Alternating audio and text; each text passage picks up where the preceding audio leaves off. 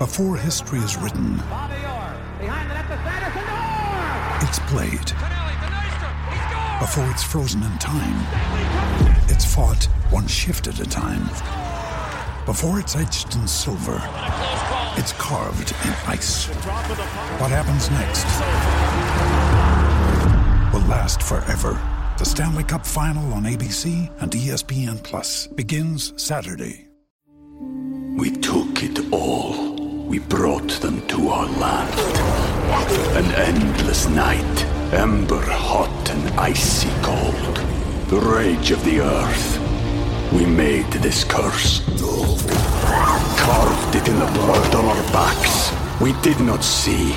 We could not, but she did. And in the end... What will I become?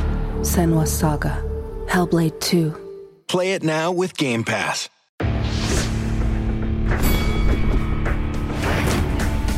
Reveille, donks. Look at us now, tip to tip. This is our life. This is our passion. That's the spirit we bring to this show. I'm Luke Thomas. I'm Brian Campbell. This is Morning Combat.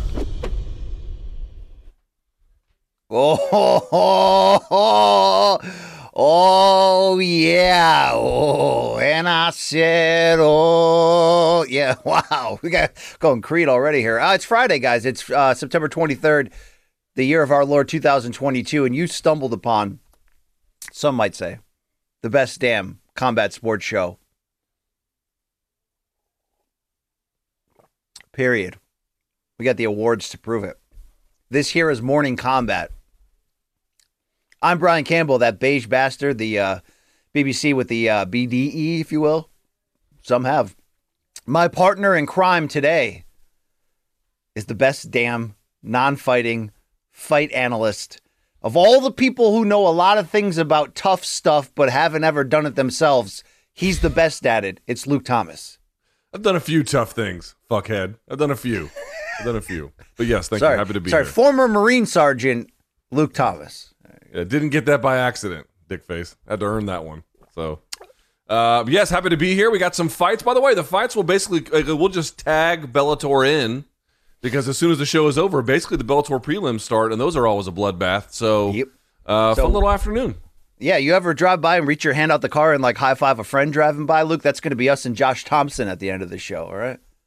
I mean, maybe me and Josh Thompson. I don't know about you and Josh Thompson. I know, I did use the word friend. I mean, friend, there's a thin line between friend and foe these days. But we got probably a pretty damn good show for you today. We're going to set the stage for the weekend ahead in combat, sort out the latest news, listen to your dead wrongs, and maybe even have a little fun with a happy hour to close if we get that far.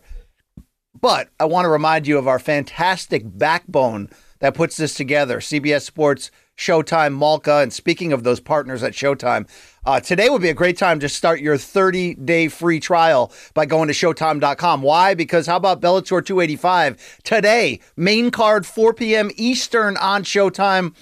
And if you start your monthly trial now, it'll still be free by the time BC closes out the Showbox season on October 21st in Atlantic City. Just something to put on your calendar right there.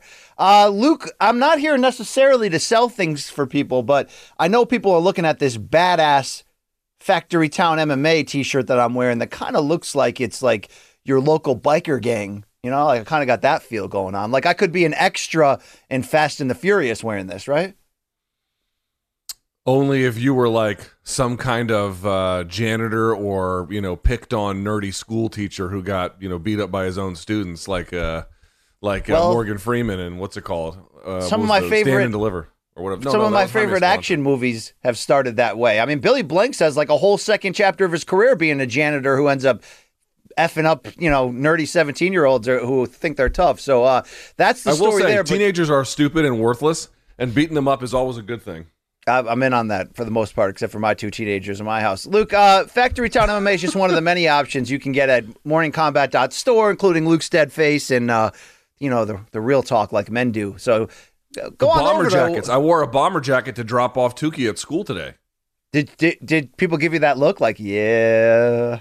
People mostly don't look at me when I walk around, but my wife thought it was cool, so that's good enough for me. Yeah, oh, that Mr. Plow scenario, it's coming back in your marriage, Luke. Yes. Who knew Mr. Plow, yes. Who knew RJ Dunkelfucker could be the the Spanish fly to keep things fresh there I meant to tell you, BC. Sorry, I got to interrupt you about that. I talked to RJ Dunkel Gangbang yesterday. So someone hit me up about this idea. I don't know if we're going to do it, but I put it in the way you describe it, I put it in his ear hole.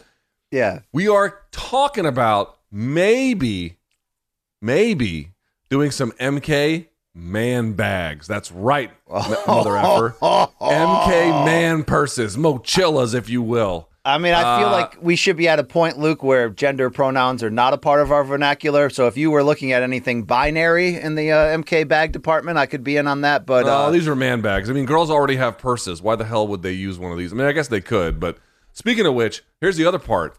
So, we're always like, we've got male ...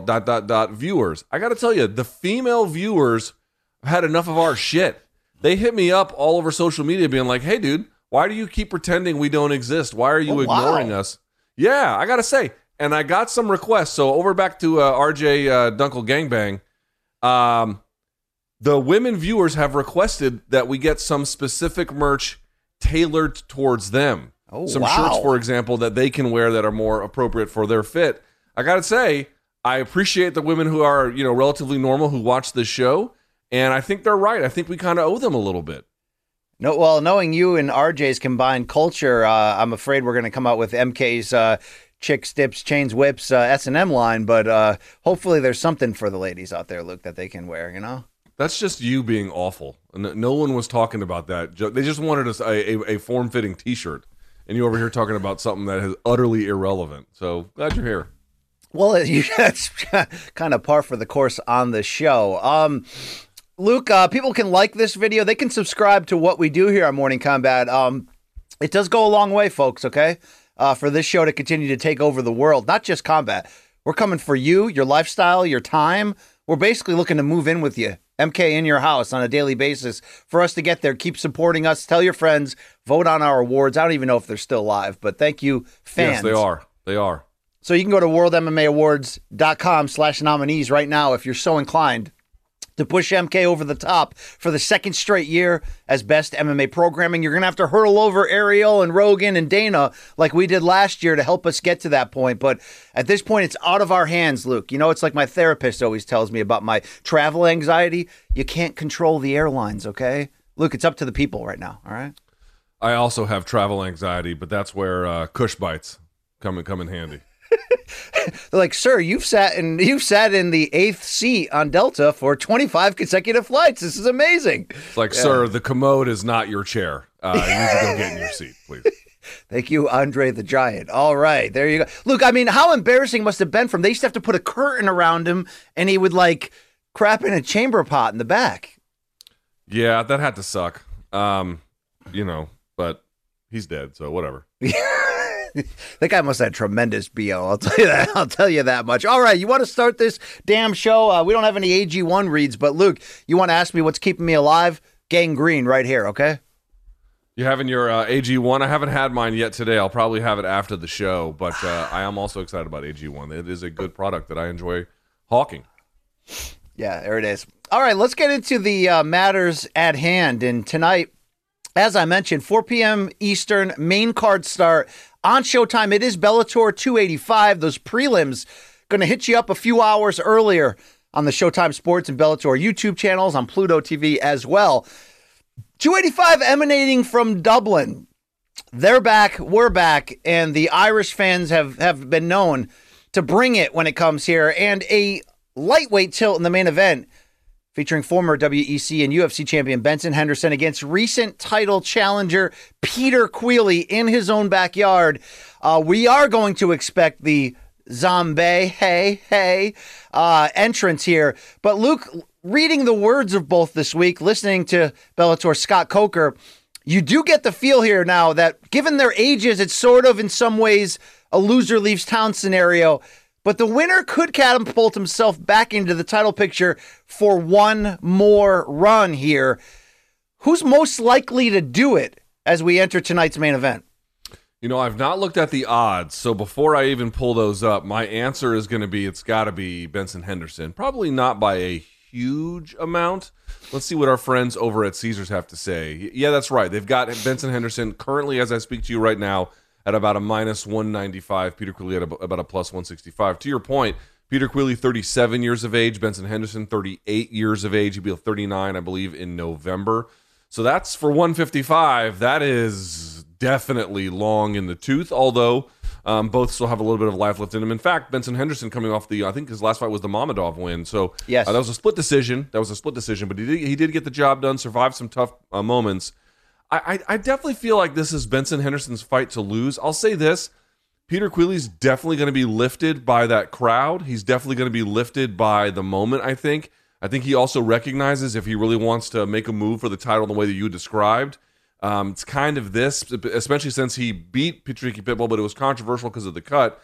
Then he had the rematch and he got stopped. And then if you lose to Henderson, it's kind of like, where do you really go after that? You could still be valuable on the roster in other ways, but in terms of that apex opportunity, this is kind of it. And again, they brought the show to basically his hometown, his backyard. It's, it's a bit of a shit or get off the pot kind of moment here for him. Sure. For Benson Henderson, it's a little bit interesting. Remember, the Mamedov fight was the last fight on his last Bellator deal. He didn't know if he was going to be back with Bellator. He didn't know if he was going to be back, stay in any of MMA at all. Like, he thought maybe this could be the end, but he's back here. I would tend to think that if he loses here, hard to say if he hangs it up, but that could certainly facilitate it pretty quickly. I think if he wins, though, man, this is full steam ahead. Make one last push at the title. That's really what this comes down to, as you indicated. Two guys who are much longer in the tooth, who are still doing a little something out there, but they've really got to make an opportunity here out of this moment tonight here in Dublin, Ireland. And I would lean towards Henderson. I just feel like Henderson's got a little bit more juice, a little bit more athleticism. Both guys are hittable, but Henderson, to me, has been a little bit more battle-tested against guys with bigger power. Queally, not as much. This should be a Henderson win. You set the stage perfectly, and listening to Coker's words, I really do believe the winner's going to get a catapult back into title contention here. For Queally, Luke, I don't worry about the age as much, even though he's only 1 year younger than Henderson, because I feel like he did come into his own and really find his best run in his mid-30s there. He's one fight removed, as you mentioned, from fighting for the vacant title against Patricky Pitbull and getting stopped and coming up empty.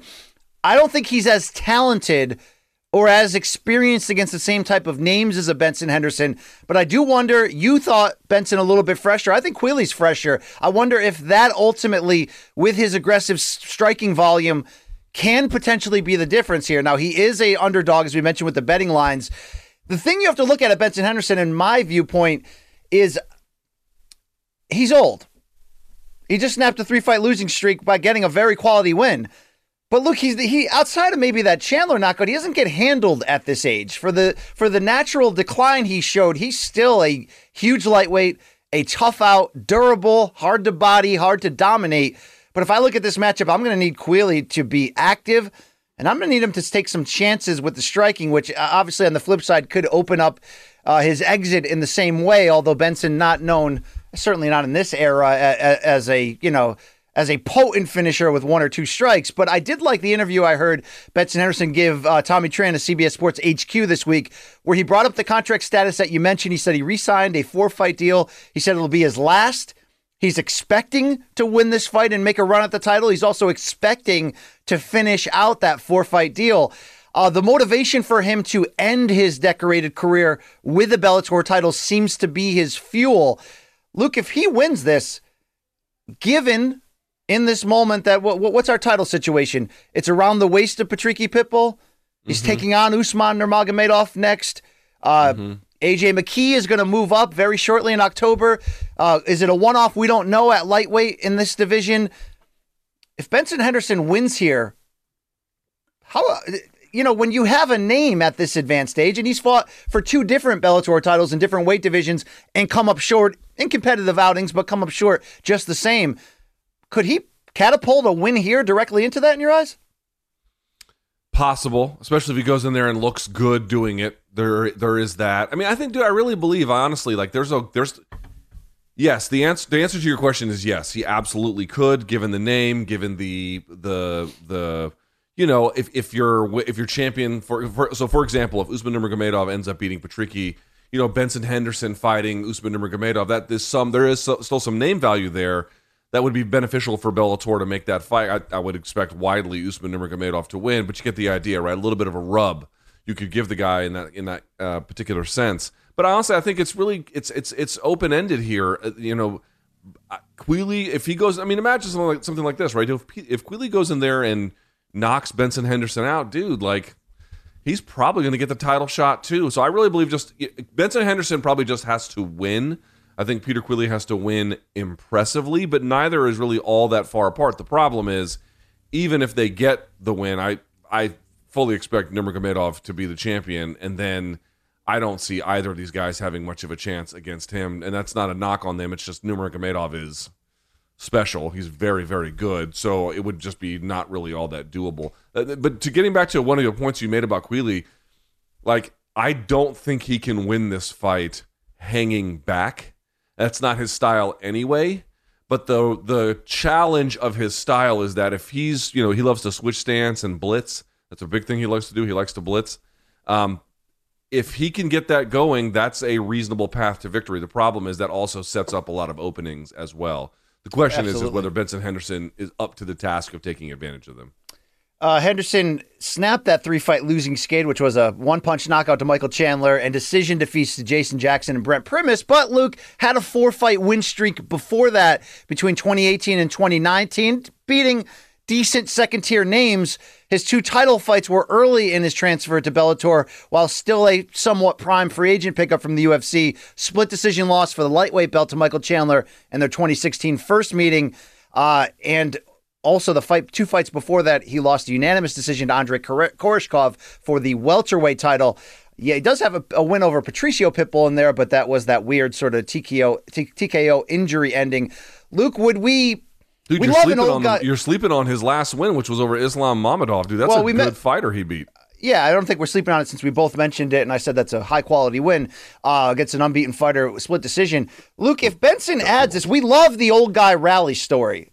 We've always loved Benson Henderson, right? He's somewhat a forgotten man in the modern UFC title run era because, he had a very good title reign and was as solid as it gets. If he makes a run at this and can do this, how much more will that add to what he's already accomplished in his career, ending it with a Bellator world title? I think that would be pretty special. I think that would be very special. You could say, well, I don't necessarily see Bellator titles, at least in this division. I get the 205 title to me is very difficult to achieve in Bellator. And you could say, well, it's not necessarily their lightweight division doesn't quite stack up with UFC, and I think that's a very fine point to make. But to be able to beat, some of these guys are very good. Again, it would probably meaning either beating Patricky Pitbull, which I think Benson Henderson could do. I wouldn't favor him to do it, but he could do it. But then to beat Usman Nurmagomedov, if it comes to that would be extremely impressive. To do it barreling down the age of 40, my lord, that would be really, really impressive. And you're right. Remember, he came over to Bellator with a ton of fanfare, decided to take on Andrei Koreshkov, which was a terrible idea, and he got manhandled in there. And then he's had, and then you pointed out against Patricio Pitbull was the weird fight where he was definitely losing up until the injury happened and all this nonsense.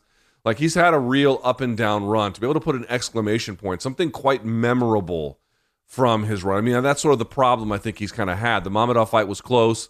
The Primus fight, it was a good, fine fight, but somewhat forgettable. The things that have stood out to you about Benson Henderson's run in large part, I think, in Bellator is, he's had a respectable run. But the parts that really kind of stick in your memory, I think, are the losses, to be quite honest. The loss, obviously, to Andrei Koreshkov. The loss to Michael Chandler. That Michael Chandler loss, granted, Chandler has been dramatically improved and that he earned it, but that was kind of a bad, sort of one-sided thing that happened to him. So the second one. The first fight split. Yes. First title fight was a split I'm talking decision. about the fight where Chandler beat him and then went to UFC. The last one there, which I think was part of the COVID bubble. But either way, you get the idea. To be able to kind of overcome that, have one last push, and then claim another belt to do it against difficult opponents at age 40 or roughly age 40. Boy, that would be extremely impressive. And I think where would it put him all time in MMA lightweights? I'm not sure, but it would definitely be the kind of thing that's honestly been missing really from his Bellator experience, that this kind of standout, really glorious moment. Yeah, he's still in tremendous shape, still seems to, mentally be very strong and in the right place. Luke, it seems forever ago that he was the UFC champion. It's probably because it was a decade ago, which in modern times feels like about 30 years ago. But don't forget those 3 title defenses came against Frankie Edgar, Nate Diaz, and Gilbert Melendez. Even with the Gilbert fight being disputed, nobody questioning the decorated ability. Let's see if Benson can continue this ride one more time. Luke, I'm going to pick Queally here, though. The crowd has an opportunity to lift him. He's going to have to take big chances. He's not the same level of skill as somebody like Benson, but can he package everything else? The emotion, the activity. It's going to be an interesting fight. I'm going to go with the Irishman here, which probably means he's going to lose by first round KO. So we'll see what happens right there. Yeah, I mean, well, Benson Henderson's not so much of a first round KO kind of guy, so that seems unlikely. And by the way, I don't think a pick for Queally here is crazy at all. Look at the odds; they're not that far apart. Benson Henderson has a better resume for sure, and has beaten better guys over the course of his career by a million miles. Like, that's not at all in dispute, but the state of where he's at, while still good, is not that same guy who beat Gilbert Melendez, who beat Frankie Edgar or whatever. It's a different kind of guy. And Peter Queally, yes, he lost to Patricky, but Patricky's got some pretty decent boxing and some heavy hands, and so I think a guy who is going to, again, we mentioned it, boosted by his hometown and understands that this is a very important moment and has a style that is very offensively forward. That carries risk, but in this particular situation could make him very dangerous. I'm going to ride with Henderson. I just feel like he's got more ways to win and better durability than the kinds of guys that Queally has put away before, but I recognize it's close. Absolutely. The odds not quite as close in this co-main event, although there is much reason to watch it. The combined age is, in fact, 91, but Yoel Romero will be a minus 700 betting favorite, according to Caesars, against the plus 500 46-year-old Melvin Manhoef. Melvin has said, Luke, this will be it. We have heard that from him before, but this is officially it. He's going to get the final close-up here. He's always going to bring in that one strike knockout ability. He's always going to bring in the potential that he got the same way. Let's ask it like this. We expect Yoel Romero, who's a little bit fresher, not too far apart in age, by the way, to get the W here. He looked fantastic in breaking Alex Polizzi's jaw and getting his first Bellator win after that split decision loss to Phil Davis. How do you think Yoel will look, though, in terms of in his his third appearance here at light heavyweight after officially making the move? In terms of, is he going to go after Manhoef, or is he going to be that coiled cobra waiting for that one perfect counterstrike? See, I'm not so sure, because you could look at the Corey Anderson model where he was able to like pressure Manhoef backwards and take him down and beat him up on the ground. Is that really Romero's style? It hasn't been. Obviously, he's got amazing wrestling credentials, but he's got freestyle wrestling, not folk style. It's a little bit different, and he, and he doesn't seem to use it in the way that you would imagine someone with that kind of a wrestling background would. It's a threat. His level changes seem to be, ever present and still quick, but those more often than not tend to set up strikes afterwards. So I actually feel like I would be very surprised if Romero loses. I would not be surprised if it's a little bit close and honestly a little bit boring at times, which I'm not trying to warn the audience not to watch. That's not my point, but rather, I feel like Romero's going to be it always has been, but especially in this contest, very selective about when he presses the gas versus the brakes. Now, he's always kind of been that way, as I mentioned, but it will be particularly acute here. The funny part is, I think if he wanted to wrestle, especially at 205, where he should, not so drained, he should be able to against a guy like Melvin, who, is a well-trained MMA fighter, but is very old at this point, relatively speaking, and has never had great wrestling takedown defense. Romero should be able to overcome that without much issue. But he just doesn't seem to fight that way. So I think he's going to actually take some big bombs eventually from Manhoef. The problem is that Manhoef's chin has been degraded over time, which is just the inevitability of fighting a style like that. Romero's, to me, has not. I think that will be the difference. I would like to see Yoel sprinkle that in. We pondered that when he moved to Bellator and announced the move up to 205. And you're right. Going back to his biggest UFC title fights there when he had that succession of them, he just doesn't use that style. He really never has in MMA. It's been more of his amateur Olympic style that he broke out there.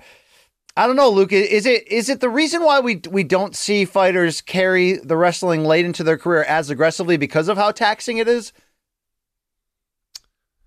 It can be, yes. That's obviously a big component of it. You need a lot of gas tank.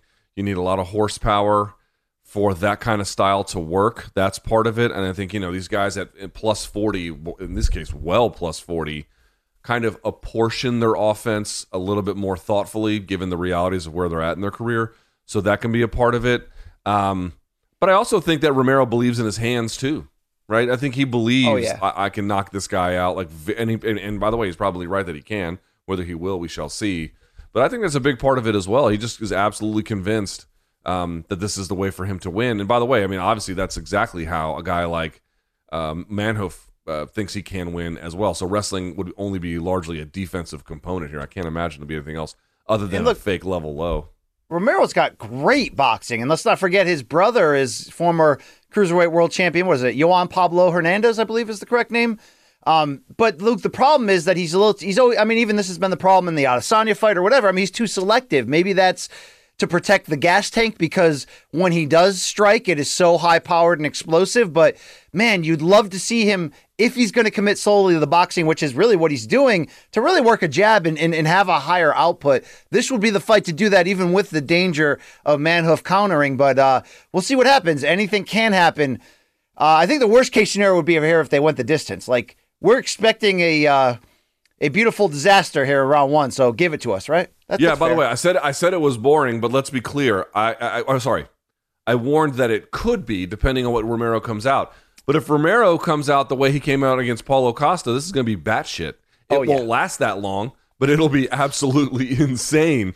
So this one will either be completely insane or could be a little bit more measured for the duration of the bout. But it would be weird for Romero to lose a bout like this. And also, let me say, I know he's kind of indicated it's almost certainly going to be. I just want to say it one more time. This should be the end of Melvin Manhoef's combat sports career. The guy has done a lot. He's had a lot of fights in both kickboxing and MMA. He's had some tremendous wins. He's had a lot of damage. It's time to do something else. All right. Luke, finally on Romero, he's made the media rounds this week, was on Ariel's show and all that. Was asked about Adesanya, and he ultimately said, go back to my fight with him. Have you seen Adesanya look fun or exciting or entertaining since then? So, Luke, I look back on that weird fight that I was cage side for, that I scored 3-2 to Romero, and a lot of people still laugh at me, but come back in time. Get the gigawatt. Sit next to me. It's a weird-ass fight. I did see Romero land that big head kick in round one that kind of, lowered the output of Adesanya and made him tread carefully. Do you put any credence in what Romero is saying about your city kickboner friend here about maybe he's the reason that Adesanya has turned to the more safe, practical side? I think a lot of people think a lot of crazy things, including you, probably me to an extent. All of us, really. I think that's a very silly thing to believe. All right, we'll file it ahead of Italian leather man bag as silly things. Doesn't have to be Italian or leather. I just need a man bag from RJ. MK faux leather. Yeah, MK pleather. Luke, we mentioned the storylines coming in about other fights to watch. I do want to circle that Mads Burnell Pedro Carvalho fight at featherweight. I don't know if you got a chance to see it, but I did an Instagram takeover on the MK account yesterday. Talk to Mads Burnell at length. Luke, hell of a personality. He doesn't get the close-up or shine on a consistent basis in terms of the media, but a fun little chat there. Here's a guy who's really appreciates box, trying to work a boxing style into his MMA game that's, comparative to the Joe Frazier, James Toney, Philly Shell, and the defensive movements. We know he's coming off that tough loss in the number one contender fight to Adam Borics, but had an 8-fight win streak before that. Gave a lot of credit to the move to Extreme Couture in recent years for really allowing him to well-round his game and come out there. And considering Pedro Carvalho has lost 3 of 4 and did get stopped by Patricio in their Grand Prix title bout, this does feel like an opportunity for Mads Burnell, as we said on Wednesday, to, if he can pull it off, to get a win and pretty much be right there looking for another shot. Luke, I'm getting the feeling at 28 that there's still a lot more for him to give in this division, but he's got to get by Pedro here. How does he do it with Burnell a -500 favorite, Carvalho plus 380? He can actually box a little bit, which we've seen now a numerous amount of times. You saw it in the Boric fight. Obviously, he couldn't do it enough to win, or at least not every round. He won a couple. It was a very, very difficult and close fight. But, the guy on the ground is a wizard as well and always has been. I really believe that, Carvalho, if he has a way to win, it would be if Burnell makes some kind of mistake on the feet, which is certainly possible. But I believe on the ground there is a massive difference in capability. I would give the huge edge to Burnell there. So Burnell has shown a little bit more of an affinity and willingness and frankly eagerness, I would say, to fight on the feet more than he ever used to, understandably, because he is good there. I want to point out, I'm not saying if it's on the feet, Burnell won't win. He might keep it on the feet and knock him out. He might be better on the feet than Carvalho, but he is for sure better on the ground. And I think he'll probably do a little bit of a mix, but I wonder if he might really make that a little bit more of a forward part of his game than he did against Boric. Now, Boric kind of shut a lot of that down too, but I tend to think that there's going to be a little bit more of ground play in this one, and that will ultimately spell the demise of Carvalho. We took it all. We brought them to our land. An endless night, ember hot and icy cold. The rage of the earth. We made this curse. Carved it in the blood on our backs. We did not see. We could not, but she did. And in the end... What will I become? Senua's Saga. Hellblade 2. Play it now with Game Pass. When you need mealtime inspiration, it's worth shopping Kroger, where you'll find over 30,000 mouth-watering choices that excite your inner foodie. And no matter what tasty choice you make, you'll enjoy our everyday low prices, plus extra ways to save, like digital coupons worth over $600 each week. You can also save up to $1 off per gallon at the pump with fuel points. More savings and more inspiring flavors make shopping Kroger worth it every time. Kroger, fresh for everyone. Fuel restrictions apply. And finally, Luke, we don't talk about Leah McCourt a lot, but the women's featherweight will be back in her home of Ireland, coming off her first Bellator defeat to Sinead Kavanagh, but taking on a rising Diana Silva. This is not a deep division, Luke. It's kind of like, Chris Cyborg, Arlene Blanco, and everybody else, right? How about Leah McCourt making some noise here, maybe, potentially? All right, I don't know if you're moved by this, are you? You in on this? No. All right, there we go. There's the picture. Thank you, Gaff. Okay. Don't forget, Brett Johns on this card. That's important. And then there's the battle of the Carls. Carl Albrechtsen versus Carl Moore. Carl Albrechtson's kind of a guy who's been around for a while, has had a different run in Bellator and then was out, and then now he's back again, fought in Ryzen as well. Has a win over Vadim Nemkov, to be clear, all the way back in 2016. So another guy to kind of keep your eye on. He also beat Victor Nemkov in 2021 and is riding a 4-fight win streak, Carl Albrechtsen. So watch that. Luke, our second top of the week takes us to Anderson Silva, of all people, who, of course, October 29th in Phoenix, Showtime pay-per-view at 47 will box Jake Paul, but he was on the MMA Hour with Ariel Helwani, and the topic turned to Dana White, the UFC business practices, and really a summation of the deeper beef that Anderson seems to hold. Luke, we interviewed him on the set of the press conference in LA, a week and a half ago. And how would you describe when asked about UFC and Dana? It seems like Anderson gives like a polite response, but do you feel tension behind there? Yeah, there's tension for sure. I mean, the way he explained it, I think you have the quote. He sort of explains it as, well, no, it's a small thing. It's an important thing, but it's a small thing. But I don't know, don't you get the sense that I won't say he's seething with resentment. That's not quite right. But he definitely feels I can't speak for him, but it feels like he has more anger than he does happiness towards Dana. It's hard for him to talk about Dana without saying something in the order of but this, By the way, I loved when he misappropriated the pronouns in English when he was talking to us, and he's like, Jake and your brother. And he kept saying to us, your brother, talking about Logan, but it was so cute, Luke. It was cute. I don't understand. Right? What was he supposed to say? He kept saying, he wanted to say Jake and Logan, like Jake and his brother, but instead he kept saying, he would look at you and go, Jake and your brother, And I'm like, so he would, instead of saying his brother? Yeah, I'm like, Luke's brother, he don't give a damn about us, Let's be fair, all right? Well, here's the quote to Ariel here, Luke. He's probably a nice guy, though, your brother, probably. He's a nice guy. Yeah, he's decent. Quote, in this case, I don't think UFC is wrong or Dana is wrong. Dana tried to do your job and the UFC gives you a job. The problem is the fighters. When they go inside and sign the contract, you already signed the contract. You don't have a chance to change except when the contract is done. My personal opinion, of course, the UFC can pay the fighters better, especially a couple of fighters doing something very, very incredible inside UFC and make the UFC name strong and powerful. Make more respect for the brand. But everything is about talk to your manager, have a good thing behind you to protect you so you don't sign something you don't like in the future. A lot of very talented fighters sign something very crazy because the manager doesn't take care of the fighters.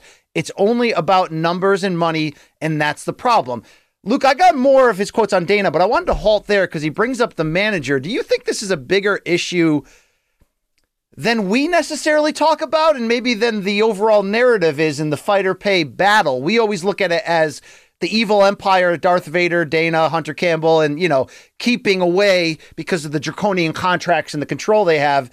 But Anderson's basically saying, look, it's also up to the managers.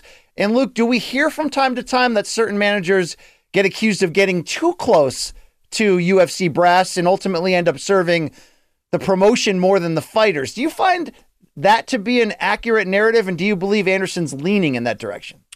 I definitely have found that, in my judgment, the most reliable and successful managers are not the ones with a ton of clients with UFC. That's where the problem seems to happen, as far as I can tell. Now, not in every case and not necessarily in every similar kind of way, but you'll see some of the bigger fighters have managers that maybe have a few people.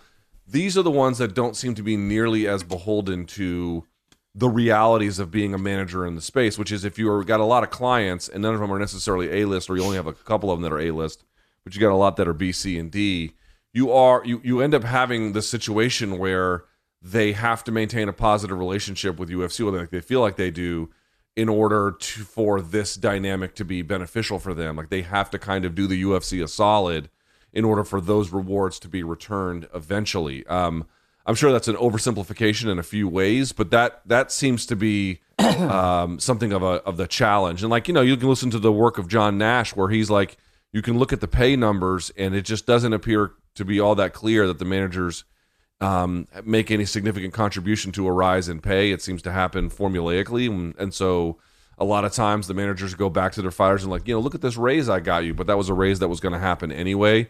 And yeah, I definitely do think that there are managers who are in bed with UFC, and I don't think they're trying to screw their clients exactly, but they probably feel like what is most important is that I maintain this relationship with this behemoth in the industry, and then try to get my clients to work inside of that space versus going white knuckle with them. But the reality is, if you change the industry by virtue of having the Ali Act or a union, a huge portion of this would be not fixed, but alleviated, let's say, overnight. Right. It's interesting. It's an interesting debate because we used to debate the opposite of that when we look at, remember Nick Khan, who's of course running WWE now, but he was such a super agent with CAA that, they used to make jokes that he's essentially running in ESPN from the inside out and able to leverage for some of his smaller clients big opportunities by using the leverage that his bigger clients have already had with the company. It almost seems the opposite here, where maybe some of these super managers are allowed to keep themselves afloat by keeping UFC happy. And to Anderson's point, is that doing enough individually? Anderson went on to say other quotes where he said, the fighters shouldn't have to worry about this. You should have a manager who completely has your back and handles this for you. Is that always the case? I think it's worth further investigation. But here's the other specific bombshell quote, if you will, that Anderson gave about his specific problem with Dana White. Quote, my problem with Dana is when he talks about fights, because Dana has never fought MMA in his life. That's my problem when he talks about, you can't do that, don't do that, you don't fight correctly. No, that's my only problem with Dana. I think Dana's a good person. Everybody talks about Dana saying he's not good, blah, blah, blah. But he's a good person and he's a good businessman. UFC doesn't get to this point now as a big company in the world if the people think, I did something, I'm sorry, fighters, I did something incorrect. No, the company grew up because of hustlers doing something. And that's the game. You're inside or you're not. You can sign or you can not sign. You can go anywhere, but when you sign, you make a deal with my company. You can't say nothing because why did you sign? You signed the contract. You have a contract. Oh no, let me out of the contract. You signed the contract. Okay, I'm babbling here in Anderson speak, but the crux of this, Luke, is he's basically saying once they've got you and there's not much you can do. But he's getting pretty sick of Dana talking shit about fighters when he thinks Dana hasn't proven himself in the cage. I don't think Anderson's watched the training footage of Dana for that aborted boxing match with Tito Ortiz, Luke, where Dana said he willingly took on potential CTE to try to win that grudge match that never happened. Is there a point, though, to what Andy's saying about, hey, bro, stop talking shit if you ain't done it? That's what people say to me, Luke. They say, not really. What I would say is that if you're going to speak about fights, you have a responsibility to, to have as informed a judgment as you can, which of course, all of us will be fallible and we'll all say crazy things and make mistakes and whatnot. But fighters are not entitled to the comfort of the only analysis coming from their peers. Nobody is. Not fighters. I'm not entitled to that. Neither are you. No one is. They want to insulate themselves from criticism because they are inherently extremely sensitive, which I understand is a occupational necessity or certainly a reality in many ways. I accept that. I understand that. I do think if you're going to have a role like you or like me, some deference has to be paid to that a little bit for sure. You got to work with that, but they're not entitled to the kind of criticism or evaluation that they find acceptable. That's outrageous to me, and of all the things you could say about Dana White, that is about the least credible thing I could ever care about. Well, Anderson went on to essentially say what we would assume he would say, that like when you sign the contract, you have no freedom to do what you want, but now he's not a UFC fighter. He has the freedom. He can box Jake. He can do other things. Right. I'm trying to wonder what Anderson is looking for. I mean, we just read a whole bunch of quotes. What's the crux, you think, at the end of the day of his issue? That he wasn't given like Muhammad Ali exit treatment, that you, sir, are truly one of the pillars of the UFC success today. And you could argue that's 100. I mean, he's in the GOAT conversation. He's been one of the most must-see fighters in the totality of his reign. What is he actually looking for that he didn't get on the way out, you think? Yeah, it doesn't seem like it's any one thing. I mean, he kind of makes it sound that way a little bit, but I don't buy that. I'm with you. I think it's a suite of things. I just feel like, yeah, the UFC got the exit wrong, and I'm not saying intentionally. I don't think they tried to screw him or something like that, but they could have done a better job, and I think they probably feel that way in hindsight anyway.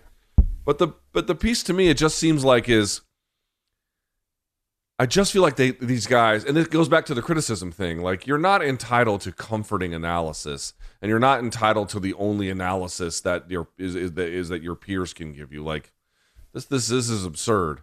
But I do feel like what's the common denominator here?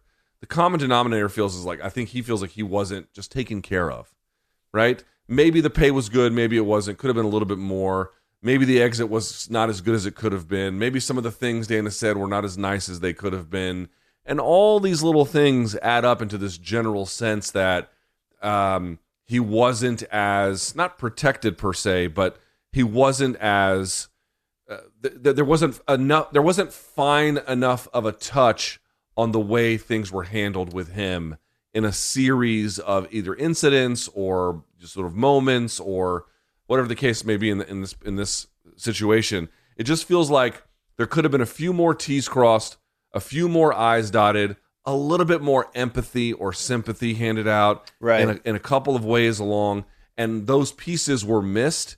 And they seem to have really stuck out in the mind of Anderson. For good or for bad, you can make the judgment call. Who's to say, BC? I don't know how you feel about it. Does that sound like a plausible theory to you? Yeah. I mean, look, in Dana's favor, don't forget Anderson got popped for drugs. And, he had big injuries during that long losing streak. And when you lose that many in succession, it's hard to have job security, even though a lot of those losses are weird circumstances or, hey, Anderson looked very good, could have got the win against Bisping. You get my point.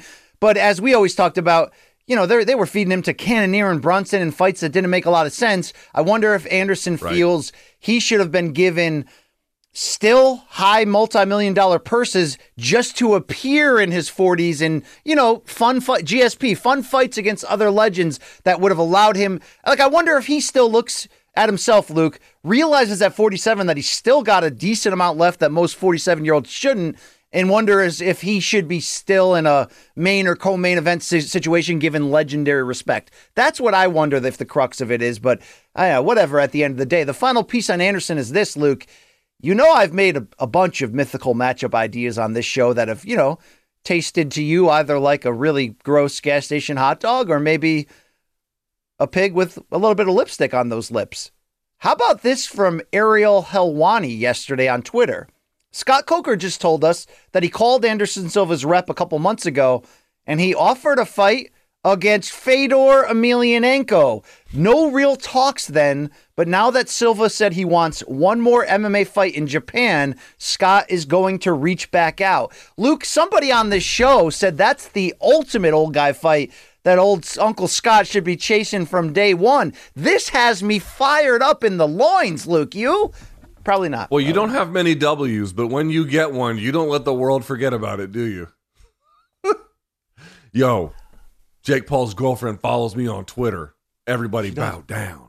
I mean, she does. Check the receipts. I hope she still does. She certainly does. Good for you. Yeah, you know what?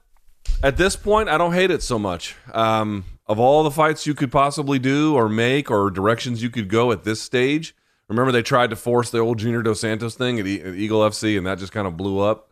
Yeah, I suppose that is on the table, and I suppose that with all the standard, disclaimers that one could put in there, I'm not even going to read them off, just put them on there. Given those disclaimers and everything else, I don't hate it. I don't hate it at all. I think it's not a bad idea. An ultimate Bushido fight with like two of the purest OG legends in terms of what's right about the sport. It would be such an interesting, different weight division matchup, similar to Dan Hendo versus Fedor and Strikeforce a whole hell of a long time ago. I can't believe we're still here talking about Fedor, by the way, a decade later, but we are. And I'm here for that. So please, Scott Coker, do that. If it's in Japan, send me. All right, I'll call the fights. All right. I'll sit next to Big John, please. I want to see this shit. Luke, topic number 3 is sure to make people groan, but it happened in the media this week. Floyd Mayweather is going to be back in a boxing exhibition that we'll mention in a little bit. But part of the buildup media-wise was Floyd telling anyone who will listen that talks are ongoing about a 2023 boxing rematch with Conor McGregor. Now, right away, you get a knee-jerk groan from most people knowing Conor's current UFC contract situation and the fact that Dana White would have to be involved in this to make it work. Dana's shat on the idea left and right.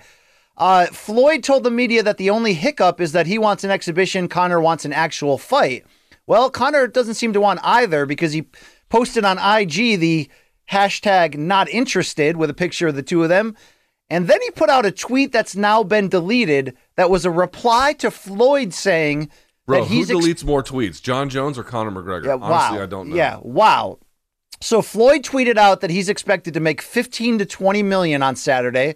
Conor said, quote, he also said he made 100 million to spar the Logan guy, yet never made the Forbes list top 100. He hasn't cleared 20 million in one full year since 2017 when we fought the last time. Otherwise, he'd have been on that list. He hasn't made the list since 2017. So in other words, he's full of shit, end quote. Look, I know you don't care about this, Luke, but is Conor right? He might be right, but here's the point about this fight. Like, the first time they fought, it was unfathomable that two guys could meet in this way from different sports inside of one of the other guy's sport. What would it, and obviously if you're combat sports literate, you had a basic idea of what would happen. Like, there'd be no way Floyd would really lose, but you were wanting to see the weirdness. You wanted to see the unusualness. And for the casual fans, like, what would it look like? What would it be? How's it going to go? It's crazy.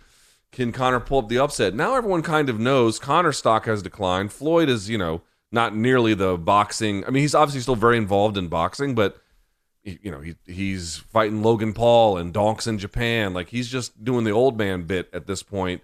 He's not nearly as relevant as a figure, as a prize fighter as he was certainly during that time, right? The Floyd, right? The Messi, Ronaldo era of soccer is basically over. The Floyd Manny's era of boxing is over as well, although Manny's taking a exhibition fight coming up too. But so, like, what would be the value in seeing it a second time? The first one wasn't bad, but the whole thing was this notion of suspense and unpredictability and what would it be. Well, you got to see what it was. He got marched down and beaten up. Like, you know, like what are you going to sell him on the second time around?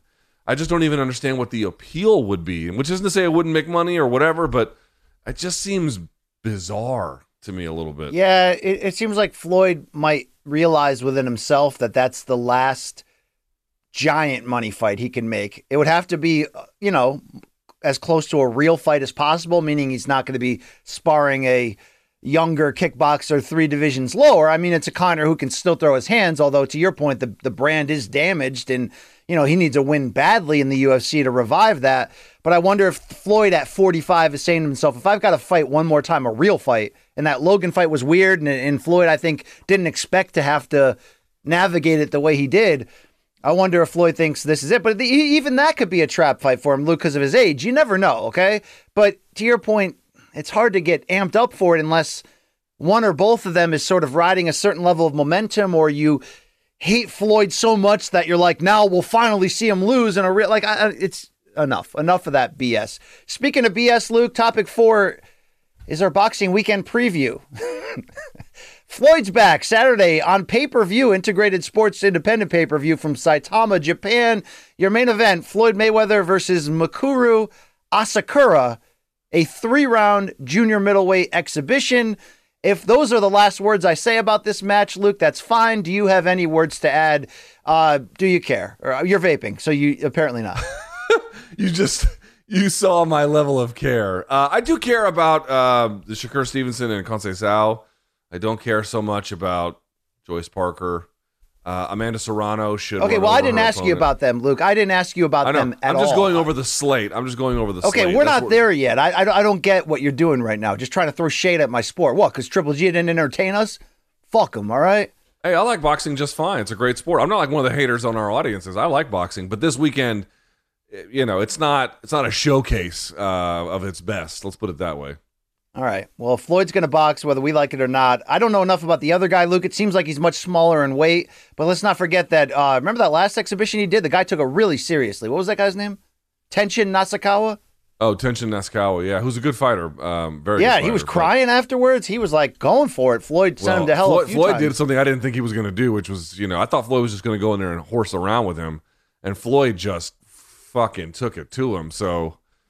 Yeah, I mean, I suppose that's possible, but, like, what kind of state is Floyd in? Like, Floyd's not out of shape or whatever, but he's not, like, I don't know, man. The whole thing is, I don't, like, you know, I don't know if you put on the rundown or not. It wasn't on there yesterday, but, like, Triller saying, oh, we're going to come back and they're going to have Roberto Duran on the card. Yo, I saw Roberto Duran a few years ago in Panama. My man wasn't exactly in fight shape. Let's be quite honest about that. I mean, what? He's, like, in his 60s or 70s. I think they're probably thinking about him in, like, a, you know, exhibition where he comes out and riles up the fans. But, look, they had Jose Luis Castillo on there, who shouldn't be anywhere near a damn ring at this point. And the, you know, the sons of Tommy Moore, nobody cares. Triller, go away, please. Thank you.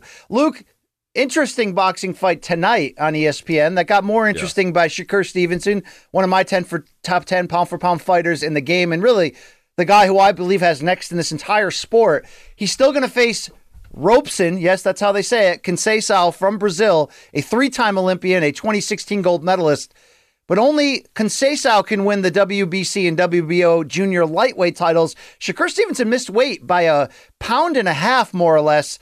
Did not attempt to pull the boxers down or try to make it after the break. In fact, his quote over Twitter was, I gave it my all. I've been professional my whole career and made weight, but my body just can't make 130 anymore.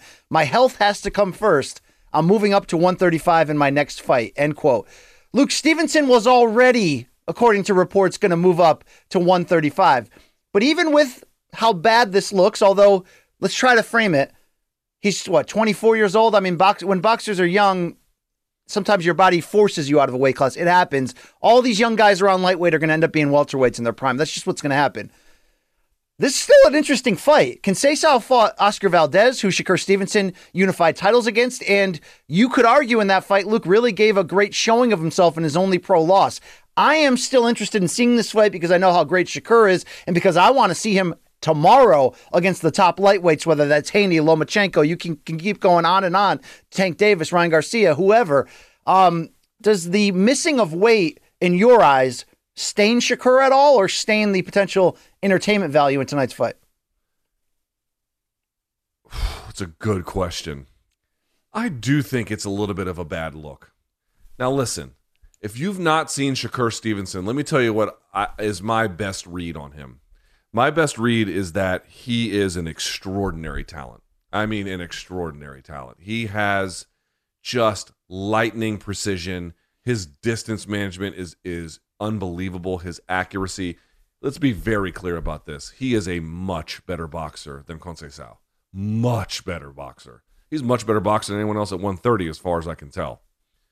But, dude, to just fucking punt your titles on the scale, that's low budget shit. That's not a great look to begin with. And just like the nonchalance about it that he had is, oh, I tried. Listen, I'm not saying he should have tried harder only to drain himself to give Conceição a chance. But I just don't buy that, like, that was every effort I could have made to make the weight. I just don't believe that. I don't believe that. To me, it's like, I don't think he's going to lose this bout, but I don't think the bout's going to necessarily be all that entertaining. There's nothing Conceição does supremely well. There's a lot that Stevenson does supremely well, but as we all know, the knock on Stevenson is he doesn't have big power. So I expect him to, like, just kind of dummy Conceição for basically 12 rounds. And then to just, kind of punt your titles like that on the scales. Dude, a champion should never, ever lose his, in this case, 2 belts, should never lose his belt or belts on the scales in this kind of a way, even if you are, I'm glad, I will say this, I'm glad he's making the recognition that this is no longer an appropriate weight class for him and he wants to go to 135. These things should still be done in a professional way. Like, what is the excuse for unprofessional? Not making weight is unprofessional, period. It's not professional. So to not make weight and to just be like, fuck it, you can have my titles. It is what it is. I don't get a great vibe if the youth are watching. I don't get good vibes from that kind of a thing. No, it's not a great look, but it does happen when fighters are young. I get your point, though. I didn't necessarily love the body language, the reaction. I didn't love that the announcer didn't even tell the crowd he missed weight. They sort of ho-hummed it and then still had them face off. And it kind of spoiled the excitement I did have for this fight because, look, Conceição's sneaky good. Has that amateur background, tough as nails. I think the only problem with him is he's not active enough in the rings and tends to look at his shots too often and admire them.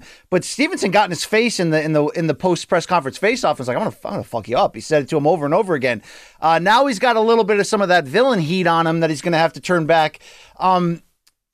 I mean, he was going anyway. I've got a lot of people in my DMs. MK superfan Jeff Call wants to tear this guy down and say he didn't even try. Look at his body fat percentage. He didn't even try to make weight. That may have been the case at the end of the day, Luke, but he is going to have to forfeit part of his salary. Still going to get the opportunity for tonight. I think it's 9 p.m. Eastern is that main card start. But Luke, maybe I'm covering up in a way any potential disappointment because I want to see this guy now at lightweight, and he was going to move there anyway, so.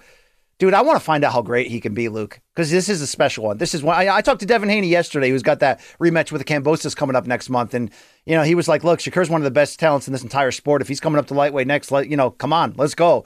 Although Haney would prefer Lomachenko next. I mean, the idea that Shakur can now take on this level of challenge at 135, dude. This is my Super Bowl, brother. Okay, this is what I do. Listen, there's no. You can say that he was unprofessional yesterday, and he was. And by the way. Keith Idec, I think, is he of Boxing Scene? Yeah, is that what he Boxing Scene, yeah. Keith Idec of Boxing Scene was writing that, usually after someone misses weight, there's a relatively quick negotiation in the back about fining and how much the other person will allow to, take the fight based on, do you have to cut a couple more pounds or not, and how much money to give. And this went on for hours after the fight, which is unusual. Conceição wanting some more money. I think he got some. So good for him. He deserved it. But listen, Shakur Stevenson is one of boxing's preeminent talents. To just make no mistake about it. But it's unprofessional, low rent shit to just punt your titles on the scales like that. If you want to move up to another weight class, I applaud him. I recognize that it's important. Do it. You got to do it the right way, man. This was not awesome from him. And we got to have same energy. If we came after Chimaev for his own weight disappointments, exactly. even with the Now, Even with granted, the doctor- Chimaev missed by a fucking million miles. It's a little bit different, but still. Maybe Chimaev could have talked to people earlier in the week and said, might not make it this week, but we'll see. Take notice of that co-main event. Keyshawn Davis, 7-0, U.S. Olympian, is another guy that a lot of people are talking about that could be one of those next big things. He's facing an 8-round lightweight bout against Omar Tienda. Not a household name, but a guy's got experience and a tough out. Be on the lookout for Keyshawn Davis on his rise. Luke, Saturday on ESPN Plus from Manchester, England. So I know you're not hyped for this, but a lot of our MK UK fans are. It's a big deal out there when Joe Joyce, the juggernaut, the unbeaten heavyweight who stopped Daniel Dubois in their big crossroads showdown, he's going to face former world champion Joseph Parker. Now, the secondary trinket of the WBO interim heavyweight title is at stake, but really what that means here is the winner's going to be in the conversation for a title shot, even with the logjam atop the division with Usyk and Fury right now.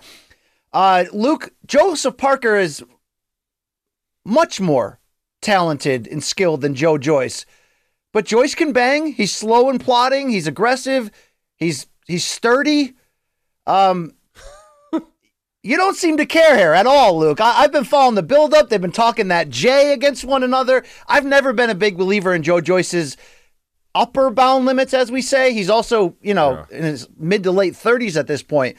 But this is put up or shut up. This is his moment to find out if he's got the goods. I almost want to flip it back and say, how much do you think Joseph Parker has left? Like, he hasn't done anything massive since surrendering his titles to Anthony Joshua in their unification. But he's also, lingered and won some fights together. Is really, you don't believe in either guy. Is that your lack of interest in this fight? I think that there might be so what do you want to say here? I think Parker could make Joyce work. I do think that's possible. I think you could actually get a decent fight out of this if that's what you're talking about. But dude, the gap between guys like this and then the top of the division is fucking massive. Yeah. Massive. And so it's not that I don't think that there's any value to the fight on its own terms, especially if you're a UK fan, because this seems to be a little bit more obvious. Obviously, it's a lot more of a UK special in that way, So that's fine. I'm not here to talk anybody out of it, but let me ask you genuinely, do these guys excite you? Shakur Stevenson's not a huge power puncher, for example, but the sharpness of the detail in what he can do is out of this world. I mean, it's really next level. These dudes are not that. They're not. No, that. They're not that at all. Joyce is 37, Luke. He is 14-0 with 13 knockouts. I'll give him respect for stopping Carlos Takam. He beat Brian Jennings. Yes. He won the aforementioned Dubois fight. But Parker, to me, at 30-2, the record is on another level. He's still only 30 from New Zealand. Don't forget, Luke, when he was champion, he had a Burger King sponsorship in New Zealand. The ring had a massive Burger King logo. That's so cheesy awesome that I can't not get behind it. He's won tough fights against Derek Chisora twice and put together a couple wins despite getting sent to hell by Dillian White. Do I think either guy is a threat to win back a title? Not against the guys we have at the top at the moment, no. But I'm going to be taking notice of this fight. I'll tell you what happens on it. Luke, co-main event, Amanda Serrano, who did not get the Jake Paul opportunity on the Rockman undercard, will be defending her trio of featherweight titles against Sarah Mahfoud. Or is this a unification? I'm sorry. She brings 2 world titles. Sarah brings 1. 3 of the 4 belts at featherweight on the line when Serrano gets back in there. First fight, I believe, since losing that all-time thriller there to Katie Taylor. Are we building toward a rematch there for next year, Luke? Is that your thought? I mean, Sarah Mahfoud is, according to our friends at Caesars, a plus 1,000 underdog. Amanda Serrano minus 2,100. This is some stay busy shit. I know it's technically on paper more than that, but in terms of what it actually means for Amanda Serrano, it's more or less that. So yes, listen, man, there's no way they don't do a rematch with Katie Taylor and Amanda Serrano. Now, when they do it, and where they do it, and at what weight they do it, all of that remains to be seen. Fair enough. And I know Katie Taylor had a fight announced. I think you indicated that there was a big announcement this week for her next return to the ring. But this is just, hey, let's stay busy and make some bread and get some more experience, and that's it. Katie Taylor is going to be fighting this fall against the opponent that I believe that Serrano was supposed to fight on the Rockman undercard, but if we can build to that to next year, look, the first one exceeded expectations and really, it was built up as the biggest fight in women's history, and it lived up to that. I mean, it was awesome. It was awesome. Let's do it a second time. Finally, in the boxing weekend, Luke, Sunday from Curitiba, Brazil, you can pick this fight up on the Fight app. Chris Cyborg going to make that pro boxing debut. 10 rounds, junior middleweights, against MMA fighter, also from Brazil, Simone Da Silva. Now, Da Silva has lost her last 3 mixed martial arts fights. She's 8-4 in MMA. And of note, Luke, she got knocked out in 2017 in the first round by Zhang Wei Li under the Kunlun Fight MMA banner. Kunlun, I think. Kunlun, yeah, there you go. Risen, rising. I'm here either way. Your interest level in Chris Cyborg stretching out a little. Happy for her. I hope she gets some good money from it. As a boxing event to watch, I won't. All right. In that co-main event, it's an exhibition. He's old. He's pushing 50. But look, do you remember Acelino Popo Freitas from Brazil? Great fighter about 15, 20 years ago in the featherweight area. Spectacular fighter, knockout artist.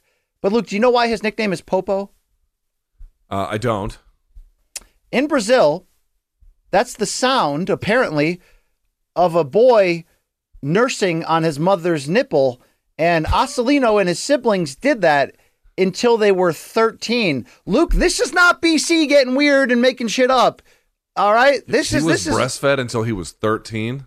Well, that's weird, first of all. And his fight nickname is the sound it makes when a 13-year-old is still getting breastfed. Shouldn't they all just be in jail? Just all of them? Just the whole thing? Thank you. Whole family? All right. Just put him in jail. I mean, what are we doing? Transitioning to topic. By the way, hold on. You didn't say he's taking on Jose Landy Johns, who is like a fucking Vale Tudo legend.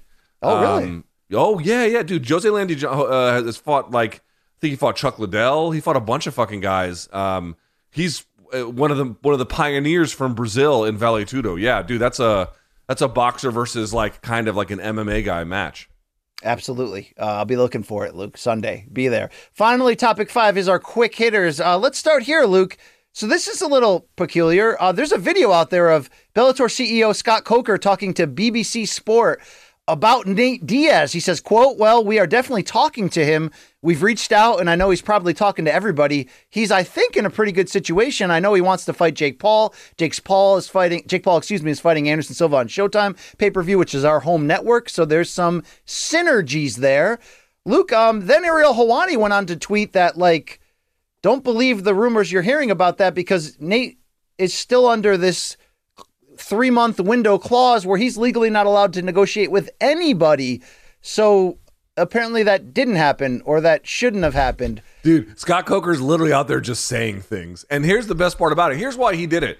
By the way, true or false, did I not indicate that this was true to you 48 hours ago when we had a conversation? Yeah, about you're like, they're not talking to Nate at all. Right. So I spoke to some folks in the industry, and that's my understanding as well, that for the first time, I think on the modern contracts, the UFC decided to activate the 90-day. It's where they have. So the way his contract works is there's a 90-day exclusive negotiating period where he can literally talk to nobody else, which is why if you look at Ariel Helwani's tweet, it says it's illegal. He's right. He's 100% right. And then there's the year-long portion where they could match anyone. The question you have to ask yourself first is, why would the UFC, why would Nate be the first guy ever for the UFC to invoke this clause? And B, does it really mean they might try to match him for a year so that he can't go anywhere else? They might. It's certainly kind of interesting. That's the first thing I'd say. Dude, that opens up a giant can of worms potentially. Right. Dude, and here's the thing. UFC hasn't activated this with anybody else, but I remember, for example, a very different situation, but it's a point I want to make. You haven't seen UFC go white knuckle with one of their guys they're beefing with. But I lived through Couture saying he was retiring from his UFC contract, and at the time trying to go to HDNet so he could fight Fedor. And dude, when the UFC goes white knuckle, they go fucking white knuckle. They won that whole thing pretty cleanly, even though it took a little while for it to all get worked out. So We haven't seen that in a long time. Is that around the corner? And if so, what will that mean? There's a huge can of worms. But as it relates to like with Scott Coker, here's why he said that. I mean, I haven't talked to Scott, so I don't know. But dude, MMA media will print anything. They will fucking print anything. All you have to do is be like, yo, X famous relevant person said the moon is made of green cheese. Fucking the moon is made of green cheese. They'll just reprint the shit everywhere they go. So that's why why wouldn't you say it? Even if you're not even remotely involved in negotiations. I don't know what the actual state of things are. Again, Nate is under contract with UFC still in this 90-day period. Like, even if that's 1,000% untrue, why would you not say it? They're just going to reprint like fucking stenographers everything you say. And sure enough, they did. Yeah. Amazing. If you're not benefiting from the Dana White privilege, Luke, you're going to get the Dana White knuckle. You know what I'm saying? The moose knuckle. You're going to get it, all right? You know what I'm saying, Luke? You're going to get the... What's the... let's walk this little joke of yours through. What is the Dana White moose knuckle? Please tell me, BC. I would love to know. You can do the math there, Luke. You and I had that talk. I'm trying to clean this show up, okay? All right. Nate would go on to tweet Wednesday, I'm only going to fight The Rock. Otherwise, I'm good. Is he talking about Dwayne Johnson or is he talking about recreational drugs, Luke? I was wondering where you were going to go because you knew the answer was Dwayne Johnson. I was like, what other rock could he go to? Oh, drugs. Yeah. You know where I come from, Luke. Either you're slinging crack rock or you got a wicked jump shot. Luke, let's go to the more quick hitters. Chuck Liddell's wife, unfortunately, claims he has CTE. This is according to court documents obtained by The Blast from their divorce, which was filed by Liddell 3 days after he was charged for misdemeanor domestic battery. Luke, anytime this stuff is coming out in the midst of a heated divorce, emotions are high, and you have to take that with a grain of salt. But Chuck Liddell also has been through the wars. I wouldn't be surprised. It's sad. It's a sad reality of this game. How do you field this news? Well, part of this is through, I think, divorce proceedings and, as the child of parents who had what can only be described as one of the most contentious divorces I've ever seen. Like, literally, I was thinking about this. I know a bunch of people whose parents also got divorced, and their situation wasn't nearly as terrible as the one I went through. So, having seen that, what I can tell you is either side will say a bunch of shit to damage the other side for any number of reasons. Monetary reasons, custody, who the fuck knows, right? So let's just take with a grain of salt anything that's being said in either direction first. Second, I would also caution CTE is something that as it stands medically today is only diagnosed after death. Now, you can obviously exhibit signs that give medical professionals strong reason to believe you could have it, but it's only really diagnosable in that sense once the brain has been evaluated after they've expired. So we don't actually know if he's got it, but let's also just be real for a second, dude. Chuck Liddell took a fucking mountain of damage and took a mountain of damage long past the point where he shouldn't. Like, honestly, after the Rashad fight, he probably should have called it quits. And by the time the Rashad fight happened, it told you he was in really, really, really, really bad shape. So, to me, it's like impossible to imagine a scenario where he hasn't suffered significant brain trauma. How far it actually has gone and then what real world consequences there are. Remember, this is the middle of a divorce proceeding or some kind of custody battle, or, you know, two people who are not in alignment with their interests together about a life.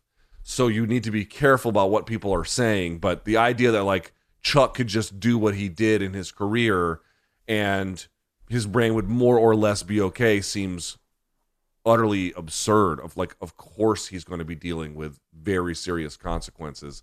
The specific nature of them, I guess we'll have to see over time. Yeah, the Rashad KO loss was the first in 4 consecutive to end his career. It was Shogun and Rich Franklin, and they retired, and then 8 years later, Luke. I mean, do you remember the Tito fight he just had? The Tito. The Golden Boy thing? I mean, just epically awful. Awful in every way. Yeah. And the Rashad fight was 3 and 4 fights when you consider the Rampage knockout loss and the loss to Keith Jardine, which was a sneaky good fight, right? Keith Jardine and Chuck, that was not bad. Yes, and also Chuck hurt Jardine a little bit, I think. And the Rampage one, that was like prime Rampage, or like pretty close to prime Rampage. So I didn't mind him losing that one. That was like, hey, that is what it is. But dude, after Rashad shut the lights off in Atlanta, It was time. Luke, Kevin Holland is possibly cryptically shutting the lights off on his career. Here's a IG post he put out that said, quote, had a good run, 30 in a little over a month, got paid, I'm out, next career move, ... So he's saying he got paid for the Chimaev step up, which, Dana said he didn't, but let's see who we believe. He's not talking about, he's just, what is he doing, Luke? Is this some Tyson Fury bullshit? What is he doing? I don't understand. Did he, listen, I'm sure that, all those guys the 6 fighters who switched their whole shit up after the weigh-ins of UFC 279, I'm sure they had UFC by the balls and they were able to make, some money from that. Okay, fair enough. But was it really like, I can retire money? I'm skeptical of that. I guess everyone's got different medical, or I should say different financial goals. And I'm sure he got paid quite handsomely, but I don't know. That seems a little weird to me. I mean, he's still got a lot of fight left in him, from what I can tell. So I don't believe it. I'll just put it that way. I don't actually think he's done fighting. Is this a leverage thing? I don't know. Luke. I don't know what it is. Maybe he just, who knows, having a good day, feeling pretty good, looking at his bank account, thinking, do I really want to keep doing this bullshit? Like, I understand that too. What was McGregor's famous tweet after the? Thanks for the cheese. See you later. Yeah, I'm out. Yeah, all right. But Luke, he made like good money. Actor Tom Hardy is making the headlines here in the combat game. The Brazilian Jiu-Jitsu blue belt just won his 3rd straight BJJ tournament in a month. This most recent one, I think, was coming overseas. You care about this at all? This is pretty cool, right? I'll say this. I mean, the one thing I don't like is when everyone was like blowing Mark Zuckerberg for training like a goof with some actual other fighter. And everyone's like, oh, I love this guy. You fucking hypocrite losers. Go fuck yourself. Every one of you berates me about how much you can't stand tech oligarchs running over our life. And then one of them shows moderate interest in the sport. Oh, this is fucking great. You're a fucking hypocrite loser with 0 principles whatsoever. So fuck that guy. Tom Hardy, on the other hand, seems like a great dude. I welcome him. I think it's cool. The only thing I would just slow people's roll a little bit is it's great that he's doing it. He obviously seems to be pretty talented. But, if you go to a gym, like people who compete, they go every weekend to like places all around their area. If you compete on those kinds of schedules, like they come like find anyone who is like, oh, I train jiu-jitsu all the time, and then they compete. Like they get gold medals all the time. Like it's not. I don't mean to say it's a participation trophy because it's not. He does show some ability, but it's not like it's not like he's out there winning ADCC. I just want to be clear about that a little bit. Okay, he's 45 years old, Luke. He's from London. Do you have a favorite Tom Hardy acting role up to this point? I know you're a big Black Hawk Down guy, right? That's a great question. Well, he was good as Bane. That's a bigger role. Yeah, dude, there was a movie. He was in Warrior, which got a lot of fighting attention, of course. See, he was good in Warrior because he's a good actor. He's good in everything. But Warrior is hella overrated. Okay, I don't remember the name of it, and I'm not even saying it's his best one. Two of them. There's one where he plays like brothers with some other London gangster, and he was like Band of Brothers, the HBO war drama. No. He was like a mafioso guy, but like London style. I think it's even based on a true story. And he plays the more unhinged of the 2 brothers, and he's fucking awesome in it. There's another movie where he is this dude driving this whole time. You only ever see him in the car. That's the entire movie. But he makes all of these phone calls because he ends up being a dude who knocked up some other girl, and he has to explain to his family and his job why he can't be with them because he has to go take care of this other girl. And dude, it sounds like it is a weird movie, but his acting in that, I mean, imagine how hard that is to pull off. You got to be a guy driving in a car for an hour and a half talking about this shit. Like, it's not easy to do. I forget the name of the movie. He kills it in that movie. He's really, really good. He was in Inception, Dunkirk. He's been in a lot of big movies here, Luke. Yeah, dude, Tom Hardy is an excellent. I am happy to welcome to the combat sports family, but the rest of these fucks can, Is there any chance Mark Zuckerberg becomes the next John DuPont? Yeah, he's just gonna go shoot some other wrestler. We'll call him Snatch Catcher. How about that, Luke? All right. Okay, hold on. I want to get the name of it. He was in Venom. Venom is kind of stupid. He was in The Revenant. He was good in that. He was in Mad Max Fury Road. How am I forgetting that? Holy shit. That's a great one. He was also in Tinker Tailor Soldier Spy, which is another good movie. Kind of slow, but good movie. What is the name? He's in Wuthering Heights, which of course is based off the novel. I'm trying to remember the name of that where he's just on the phone the whole time. But yeah, maybe one of our producers can find it because they're on their phone the whole time too, Luke. So maybe they can just, look it up. That'd be great. All right. Let's keep this going here, Luke. Quick hitters. Joe Rogan went public and said the language in his UFC contract reads that as soon as Dana White is done, so is Joe. Your reaction, Luke? Yeah, that makes sense. I mean, Joe's had the best. Serious question. People might think like Dana's had the best job in MMA, but I don't think that's true because he has to deal with a lot of bullshit and he's got long hours and there's travel. It's like, this is my question to you. Who has the best job in MMA? It's Joe Rogan. He's had the best seat in the house you and I, for 20 plus years. Yeah, Joe Rogan probably the best one, yeah. And he gets to dress like a busboy. I love our job, but we don't have the best job in MMA. Like, we don't. Also, he probably makes a little bit more than we do. So there's that. Yeah. But yeah, at least we know when push comes to shove, we could take him in the low post, Luke. Okay. That's fair, right? Just dunk on Joe Rogan. Yeah. Luke, speaking of Dana, I sent you that link yesterday. He gave an interview in which he talked about that there's this super doctor that can do all these blood tests on you and predict. I saw that. Yeah. Predict like to the month at how much time you have left. So that doctor flew in and did all the tests on Dana, and he was told that he's effed up in every single category and that he's 53 right now, Dana, and that his life expectation is less than 10 years. No, I thought it was 10.4 years. Oh, sorry, 10.4 years. Yeah, that's about it, right? Yeah. Yeah, I mean, I don't know who this guy is and how reliable that is. But honestly, would that surprise you? I mean, again, I don't wish it on him, but he got that Meniere's disease, which I think was exacerbated by his lifestyle. Folks don't understand this anymore. Back in the aughts, like right after The Ultimate Fighter hit, before that too, but really after that, like when the demand for UFC began to skyrocket, Dana White went everywhere he could. Every radio station, every newspaper editorial board meeting, every chamber of commerce, whatever it was, to plead the case for his company and for the sport. And he was flying everywhere. He was still promoting the events. This guy was living like the most inadvisable, for your long-term health anyway, the most inadvisable lifestyle possible. But of course, he was on a mission to promote the causes that he cared about. And it worked. Like, look at the state of the UFC, look at the state of MMA. Like, there's no denying that push played a big role. But dude, you took years off your life doing that. So I don't wish certainly negative things upon him. I don't know how good this doctor is, but I'm not surprised to hear that. I got to be honest. Yeah, he always claims that the training camp for the Tito Ortiz fight that never happened took years off of his life because he wanted to do it legit. So he brought in legit fighters, and he said he got effed up like crazy. And that's interesting, Luke. If he went to Dr. Kevorkian, he would have had about a 10-minute lifespan until the. All right, Luke. There's an injury to Cody Garbrandt, who was already looking for a new opponent after Hani Yahya fell out.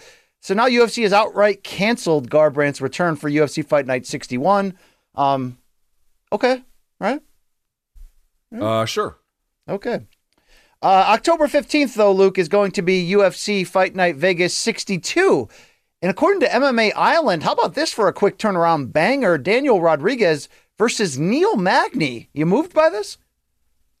Yeah, I got to tell you, Daniel Rodriguez, man, he's moving on up, is he not? Like, I know the win over the Leech was, had some controversy, and it was all last minute and all that kind of crazy stuff, but the guy is good.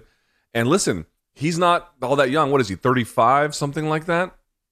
He's trying to make the most of the time he has left in the sport. I applaud him. Neil Magny is a tough customer. Yep. He's a real kind of guy you can prove yourself against. Should be a fun one. Should be a very technical one. I love that fight. I love everything about this. Yeah, sign me up. Yeah, I'm in on that. Luke, 2 UFC fighters have recently failed drug tests that launched them suspensions. Welterweight Elizeu Zaleski gets a 1-year ban for Ostarine. His quote was, the result came as a surprise to all of us.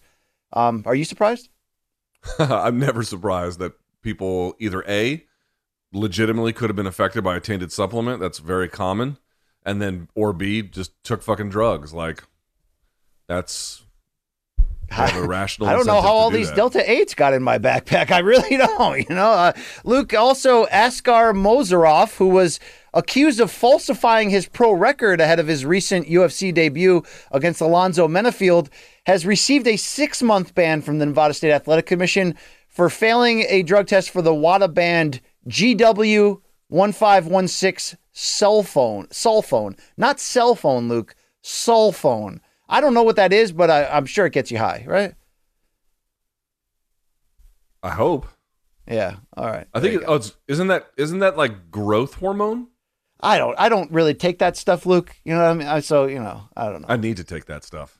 If we're going to go on a real, trial run here and just juice, Luke, you think we should bring in Chef Kaz? He could be both our nutritionist. I don't know if he's got connections in those areas. He can put our skin in those weird balls that he has. You know what I'm saying? Have you ever seen Chef Kaz's weird balls that he puts on his muscles and his bones? You know what I'm saying? I do not wish to see Chef Kaz's balls in any capacity whatsoever. All right. Wow, that was wrong of me to say that. We love you, Chef Kaz. You know what we should do is you and I should leave our families for 6 months.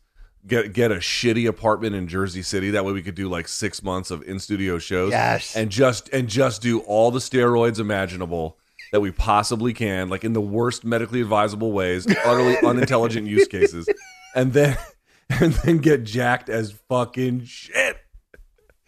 Yeah, that'd be wonderful. I'm in on that. Luke, every Friday we give the viewer a chance to sling back at us. morningcombat@gmail.com is where you send in your Wednesday fan subs. But more importantly, every Friday you put us on trial. Does the glove fit? I don't know. Let's find out if we're going to acquit. This one's called Dead Wrong. And you better bring receipts, bitch. All right. This is from... this guy's about to dead wrong himself. Watch this. This is from Edward Freeman. He says, "God damn, y'all old as hell." During the fill in the blank segment last episode, BC asked Luke how many points he would score against Sue Bird. And Luke said he would try to use the Irvin Magic Johnson skyhook, which is dead wrong because that move belonged to Kareem and not Magic. Then BC followed up and said, Dr. J, which is both dead wrong. Keep up the great work. Come to Detroit sometime. Washed ass dads. It's Edward Freeman. Edward, you're dead wrong in a few spots here, okay? Luke did ascribe the move to Magic Johnson, but I acceptably said, oh, you mean the baby skyhook, which Magic used to call the junior skyhook, which beginning with the middle of his career, right around 1987, when Pat Riley asked Magic to ask Kareem if they could lower his output because he was pushing 40, and Magic jumped his scoring up from 18 to about 23 points a game. And a big part of that was the 6'9" guard beginning to develop a post game that really didn't come into full appearance until the 1991 season under new head coach Mike Dunleavy, in which Magic was basically working a point forward role from the post. But we all know the skyhook is Kareem Abdul-Jabbar's move, but to act like Magic Johnson didn't make the junior skyhook a big part of his offense. I mean, Luke, do we remember that playoff game in the 87 finals against the Celtics at Boston when he hit that running skyhook over Mikhail Parrish and Bird? I mean, what are we doing I definitely here? don't remember what it was called, but the idea that Magic didn't use like that hooking shot in the center lane routinely is not true. So you know what, Edward Freeman? You're dead wrong. And then Luke had made a mention of Dr. J, and I think I repeated Dr. J, but Dr. J had the cupping dunk. That was his move, right? I mean, what are we doing here, Edward? Yeah, by the way, I want to dead wrong myself very quickly. What you're asking about Tom Hardy performances. Someone tweeted me here. Let me tell you, they're right. So I had mentioned he plays, like, there's these two brothers, and he plays the crazy one. I forgot. He actually plays both brothers. The reason he's one guy playing both guys at the same time. The reason why I forgot about the other brother is because he's sort of just a relatively normal dude. It didn't really stand out. The crazy guy of the two brothers that he plays, he does an unbelievable job. The name of that, they're called the Cray Twins. This is from the movie Legend. He also recommends the movie Bronson. I have tried to watch the movie Bronson with my wife. I did like it.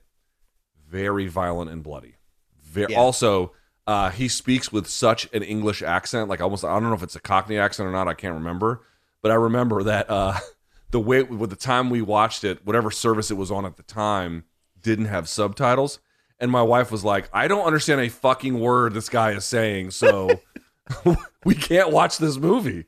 So, yes, I've watched most of it, but it's pretty good. You're like, don't worry. We don't understand Darren Till either. There you go. Luke, our producers, Gaff and Corey, want to dead wrong this guy, Edward, for saying come to Detroit, because under their words, why would you ever want to?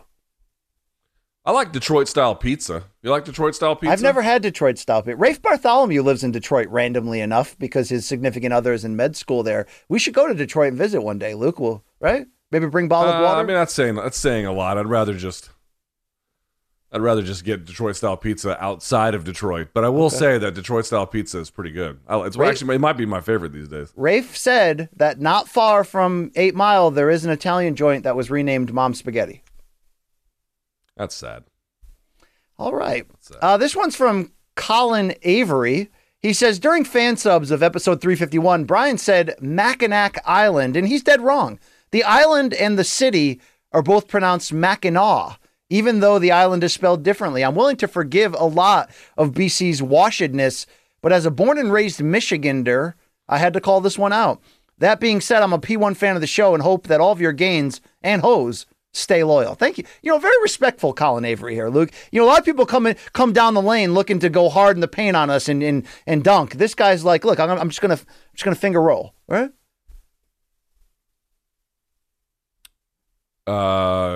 What?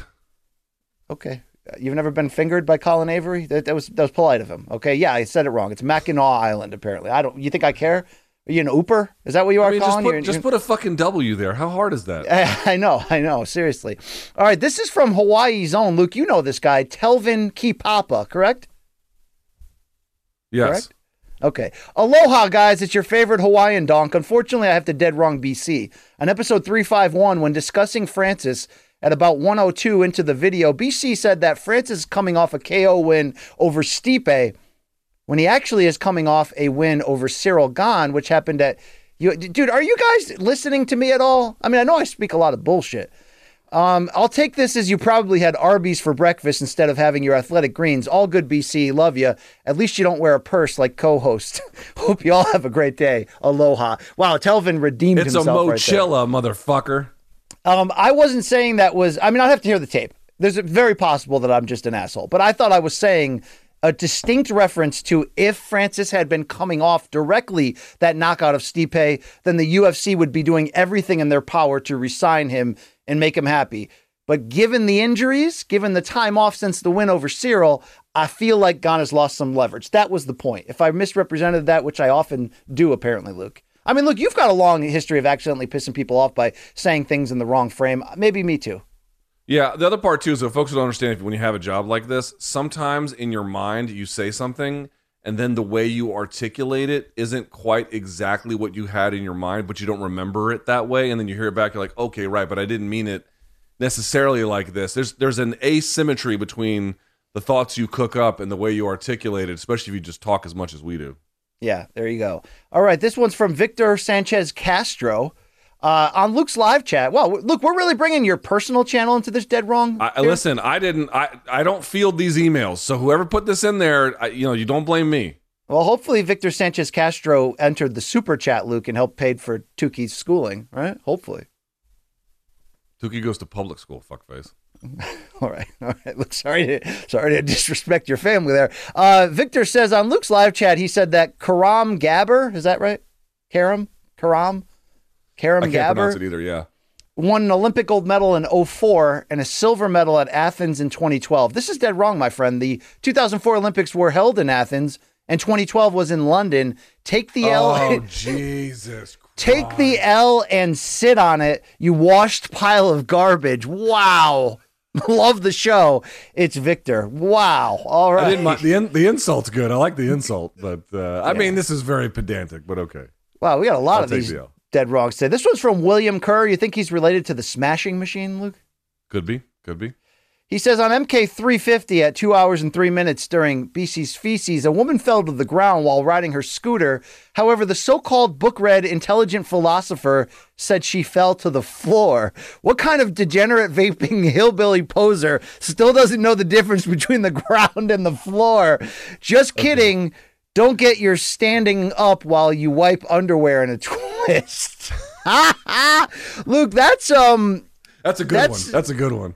So he claims his name is Thomas Brady III, but then he says in case it's challenged, the Oxford English Dictionary says the floor is the lower surface of a room on which one may walk, but the ground is the solid surface of the earth. And then it says from William Kerr. I don't know who sent this email, Luke, but that's pedantic as shit, right? I know, but here's why I'll accept this L, because he made it funny as shit. So Okay. I'll take that L. All right, our final one comes from Adam Parsons of Toronto, Canada. He says, "Hi, BC. Although I appreciate you showing me love on the broadcast, the idea that a gaffer is an unimportant job is dead wrong. They are in charge of all the lighting and work closely with the director and DP to craft all shots." Well, where I come from, DP means something much different. What you're thinking of are PAs, who are also very important but have different tasks like garbage duty, setup, tear down. By the way, I'm a sound mixer on the show, which your Malka friends will tell you is a key position once they put their phones down. Wow. What show is he a sound mixer on? Ours? No, he's not, right? Who the hell's Adam Parsons? He doesn't work on our show. I mean, Luke wouldn't know either way, but... Dude, I can't... Honestly, I couldn't name 3 people on staff. All right. I know Filthy Phil just left, and I'm heartbroken. Also, what the fuck is a key grip? You ever seen those? They come up in the credits of movies like key grip. Yeah, like Best Boy comes up in the credits in the movies too. That seems a little, that's a lot. All right.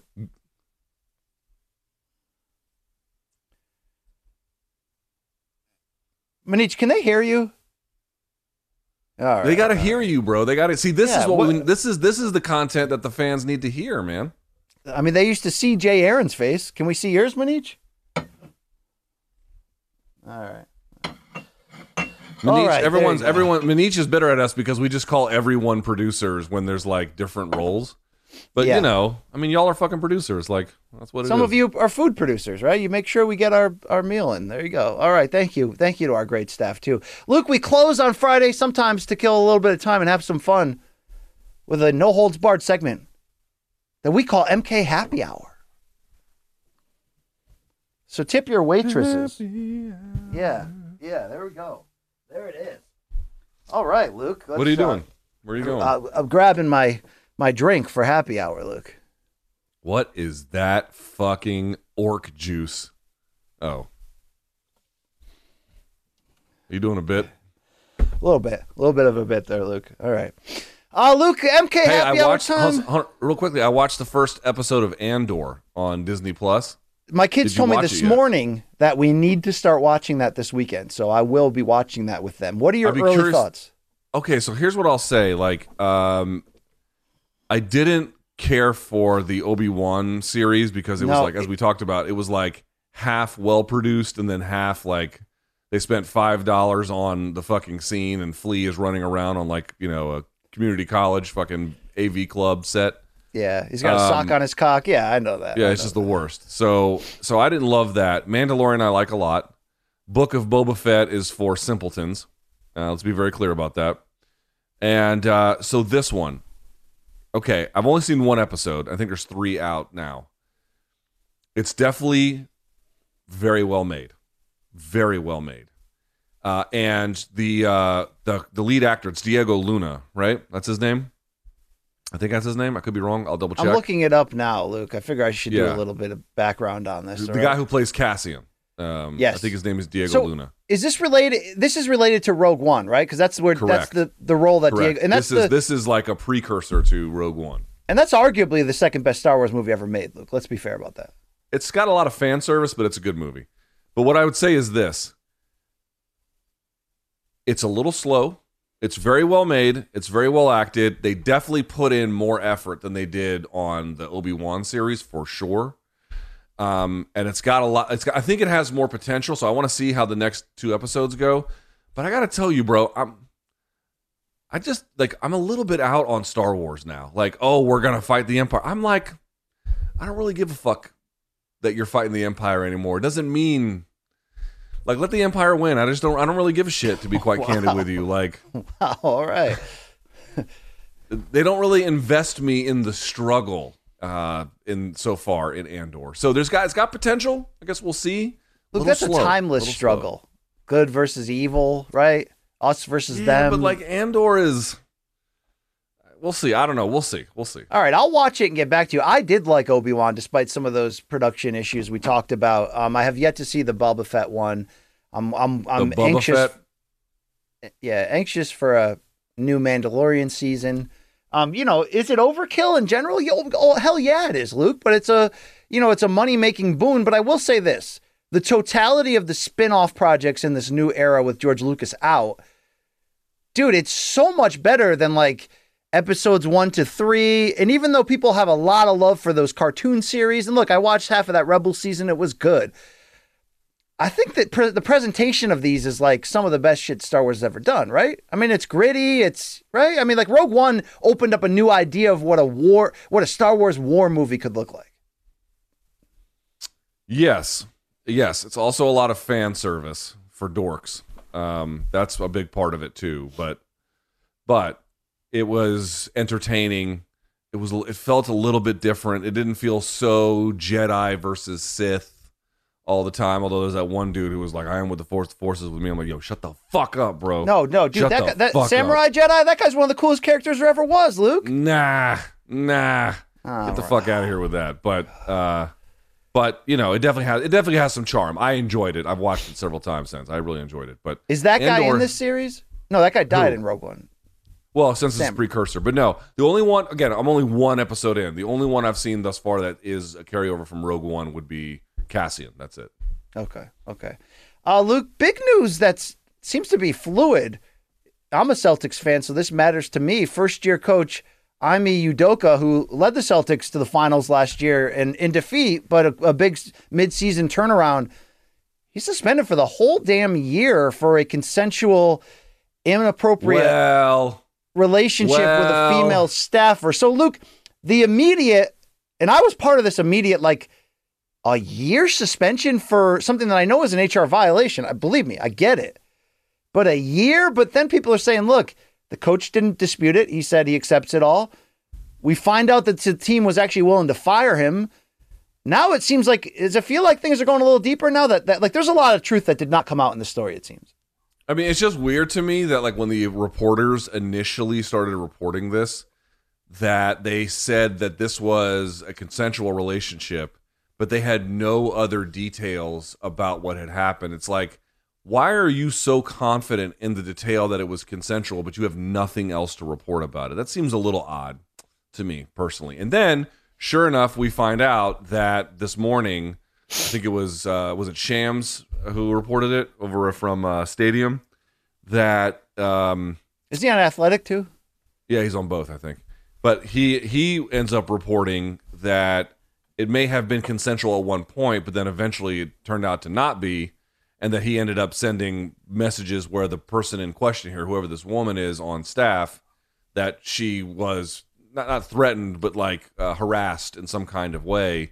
Are you talking like Brett Favre, Jen Sturger type level here? I don't know. Jen Sturger follows me on Twitter, I think, or whatever. She changed her last name. She got married or something. But I don't know if it's on that level. We don't have. This is my point. We don't have any of these details. But like they rushed out, being like, "Well, it was consensual." But if it's consensual, why would you suspend a guy for a fucking year? This is like the weirdest punishment on earth, because it's like, if someone is deserving to be suspended for a year, you might as well just fire him. But they didn't fire him. So what did he do that where it's kind of like bad enough to not lose your job, but be inactive basically for a year, but not bad enough to get fired? I guess this is it. This dude, what's the coach's name? I forget his name again. Ime Udoka, who people need to realize has been engaged for, I believe, a decade to Nia Long. Nia Long, who's still got it, Luke. You know, dude, Nia Long is a treasure. Like, I'm like, dude, you got greedy. You got real greedy. Like, to punt on that is shocking. Yeah, give to the needy, right? You've been eating long enough now, right? That was a deep cut. Very good DMX reference. Sorry about that. Yeah, I just couldn't believe it. But Brett Favre is the bigger story to me. Well, before we transition to that, and I think it's connected in the way that rightfully when the news first came out about Udoka, people are going like, so the African-American man's getting the 1-year suspension and everyone else is sort of getting nothing for, worse offenses. But there does seem to be deeper details. I agree with you that if it's that severe, just fire already. But the fact that he just came out and accepted it does tend to tell you that there's deeper details there, but that's going to hurt the team in a big way, although that's not the primary story, obviously, at this moment. But the Brett Favre thing is weird, Luke. So I don't know how he got here, but he's being accused of defrauding welfare in the state of Mississippi, upwards of $5 million. Is like, how is he even in a spot to do that? Through connections with the former governor and then folks who were in charge of, it's a whole little network that he was working with. But basically the idea is he was paid $1.1 million in speaking fees for talks he never gave. My understanding is he had to return that money, but then the other part, the $5 million, he didn't pocket that, but it went to the University of Southern Mississippi where, he went and his daughter now goes, who plays volleyball there, so they could have a new facility. I mean, dude, you are talking about the fucking scummiest behavior, not imaginable, but just, real, absolute. Like, dude, Brett Favre's a dirtbag, right? Sending dick pics to Jen Sturger and then taking money that was supposed to go to welfare funds, like the neediest people. And again, remember, Mississippi, the poorest state in the union, the poorest state in the union. $5 million so that your alma mater, where your daughter plays, who's probably had the most charmed life imaginable, could have a new recreational facility. And by the way, I don't know if you know this detail, the funds as they are constructed, they can't go to brick and mortar construction. You have to find another way. So they cleverly worded the contract to be basically like a sublease. So they could actually make that happen because you wouldn't be able to do it otherwise. So, like, dude, the levels of duplicity, then, to say nothing of who you're taking money from to do this, is fucking mind-blowing. Well, mind-blowing. Unfortunately, I'm used to this, having coming from areas, both the town I'm from and the city next to it, where it's a regular thing for the mayors to end up in jail at the end of their term for misappropriation of funds or taking handout. I mean, look, the history is there. It's like one after another. I mean, when I was a kid, R.I.P., the late mayor Bill Rado went to jail for a bribe, came out, got reelected at age 80. I mean, it's just ridiculous, Luke. But in this case, it was the former director of the Mississippi Department of Human Services entered a guilty plea for misdirecting more than $70 million in total welfare funds. So that was yesterday, yes. And $8.1 million of those are directly related to Favre, $5 million to the construction of a volleyball building at the alma mater, Southern Mississippi, and $2 million for a pharmaceutical startup that Favre has been an investor. So Favre repaid $1.1 million for the uncompleted speaking engagements. That's obviously, right. We don't know. I mean, we don't know to the full level, Luke, of his involvement on there, but it does. Dude, have you read the text messages? No, are they awful? He is intimately involved, including to a point where he's asking one of his intermediaries involved on the government side, how are we sure the media won't find out about this? Like, dude, he might be in big trouble. Okay. He might be in big trouble. This is not just, a gross piece of shit thing where you're like, oh, like an MMA. This is worse than Martha Stewart and Aunt Becky from Full House. This is worse than that. Oh, yeah. I mean, here's the thing. Like, on Becky from Full House, they definitely fucked over people who were more deserving, but that was like rich people just trying to like game their way in for, to look nice in rich people's society. And again, that means it was at the expense of people who might have been middle class or even poor or deserving, but that's not so widespread. I mean, it's not great, but it's not so widespread in terms of the overall effect it could have, individually. But this is like, Jesus, man, you're taking from observably the neediest people in the neediest state in the country. Also, your daughter could have a nicer environment to go play her fucking meaningless volleyball career. Wow, boy, yeah, you really have to think. You basically have to think everyone around you, other than the people who enable your lifestyle, are peasants, absolute scum. Famous people with control love sending stick pics to women. They love it. Like, that was never a part of a culture I subscribed to. You ever sent a dick pic? I don't know. I don't even, no, Luke. By the way, you totally offered that out as if you have, and I don't want to know any of that. No, I'm not stupid enough to leave digital footprints that, like old Brett Favre can. Like, you got to be careful out there. But I definitely know dudes who've done it. Dude, I know so many guys who have purchased like time with whores and stuff. I mean, I know. Yeah, okay. I mean, you're Marine buddies, right? Soldiers fill the hotels on the weekends. We know what they do there. All right, Oh, Luke? dude, like, well, support the troops. I'm like, well, most of them, yes, not all Yeah, of them. Let me assure you. Luke, something I missed in the quick hitters was Gervonta Davis is going to have a December 12th trial after a judge rejected his plea deal in that 2020 hit and run in which he was caught on tape in Baltimore leaving the scene of an accident in which he was driving. We were under the idea that a December pay-per-view return is potentially in play. I wonder how this affects that, but Right. that's the justice system playing out. The story there was that he had a plea agreement with the prosecutors to avoid jail time, and it did involve like a couple of months of like home confinement, Right. some community service, and some other stuff. They would have to pay a fine and shit like that. But he was going to avoid jail time. The judge rejected it. The judge was like, no. So now he has to go before a jury. Yeah, Quick update. do an update. YouTube has been having major issues with their live streaming across the board for the past 5 to 10 minutes. I've been sorting it out in the background, trying to hope it would come back. So we just got a new link up. Just so you know, we're live on a new link. So the viewers are all transferring over. So if you guys there's going to be pieces that we'll have to re-upload. All the live streaming on YouTube essentially crashed. So we're back up on a secondary link. And this show is now being watched on a new live link. I got a feeling that it's not Exactly. being watched by all that many people. Yeah. Well, then maybe we should. There was like swear a lot 1,300 and say- viewers, so they're transferring back over, and I just wanted to give you guys the update. We're slowly getting people over to the new link. Luke, do you know what I'm going to try to do this weekend? Luke, you there? I don't know. Tell me. Have you heard about this David Bowie documentary that's being played in IMAX theaters across the country right now? Of course, I have not.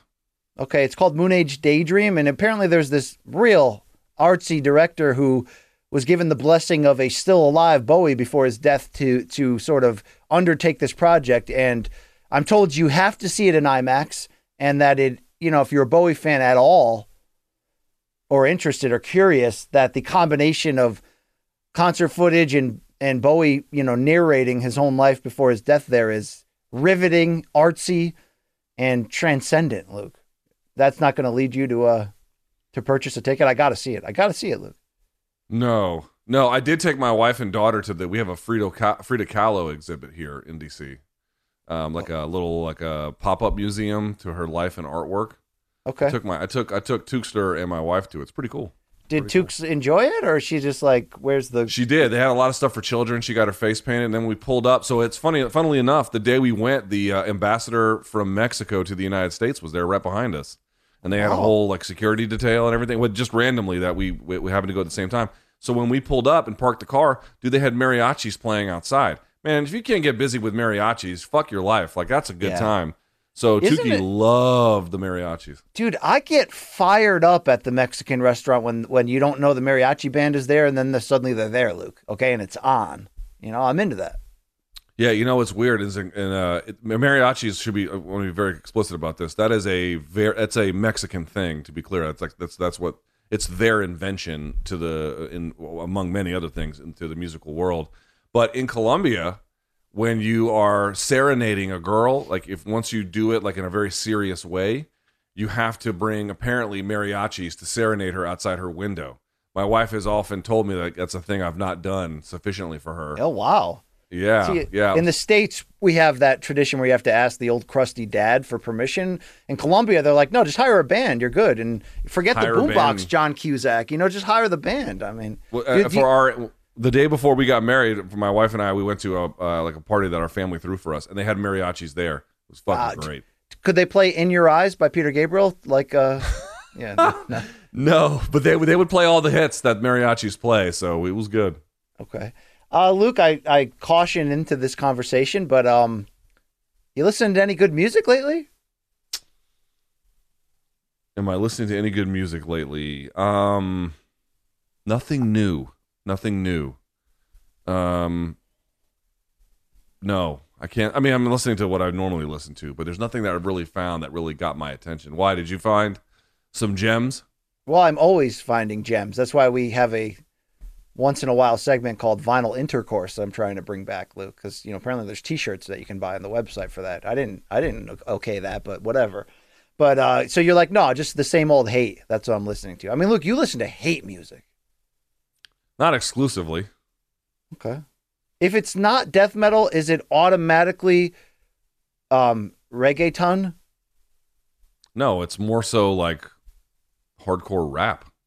Okay. That's the vast majority of what I listen to is metal and rap. All right. I guess I'm much more easy listening than you, Luke. Not that I spend all my time in the yacht rock zone, but okay. Well, I mean, one of us is a fan of the Indigo Girls and one of us isn't. And one of us has a car that says that to the world.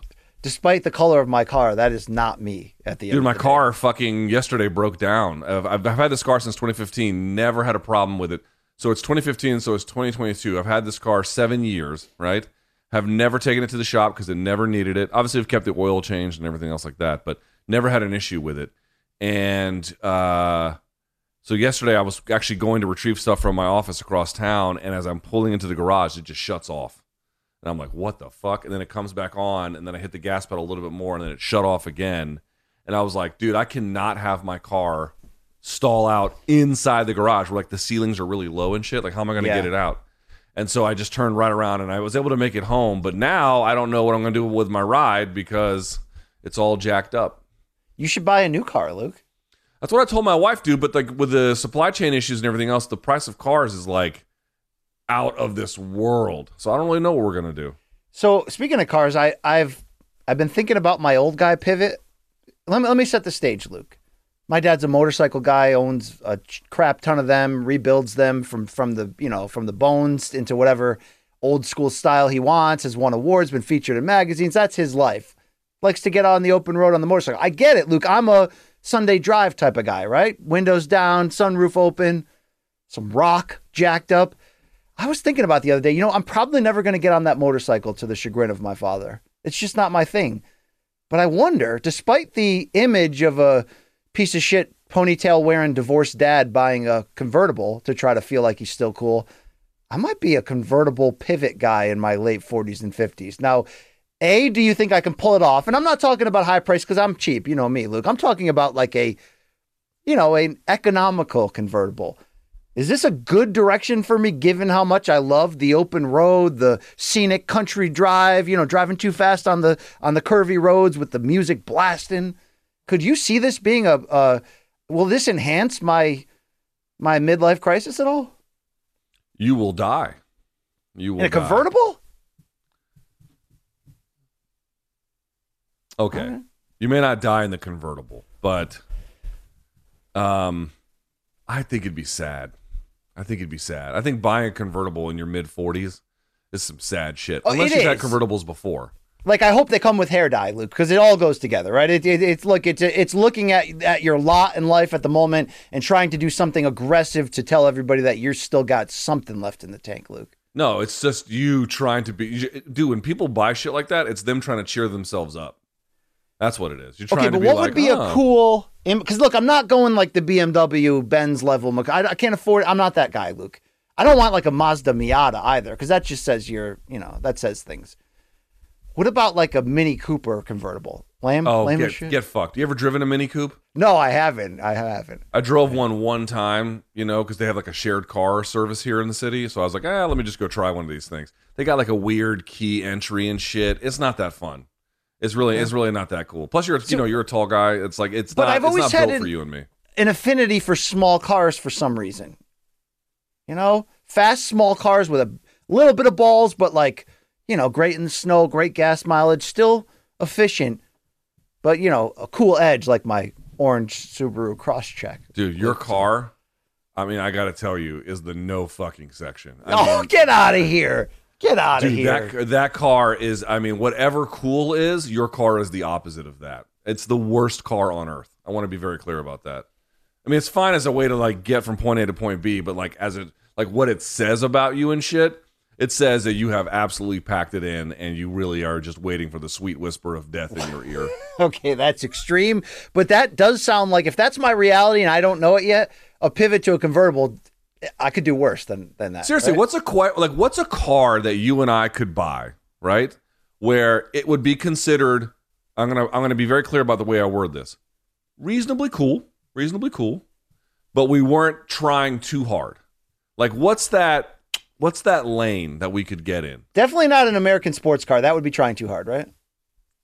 Like a muscle car, you mean? Yeah, like if we went out and bought like a souped up, like a Mustang Cobra or whatever. Yeah, the fuck? that'd be like, but like somebody who is cool can pull that off, right? Like I assume Mike Piazza's driving around in something like that. I'm like, that guy can do that, right?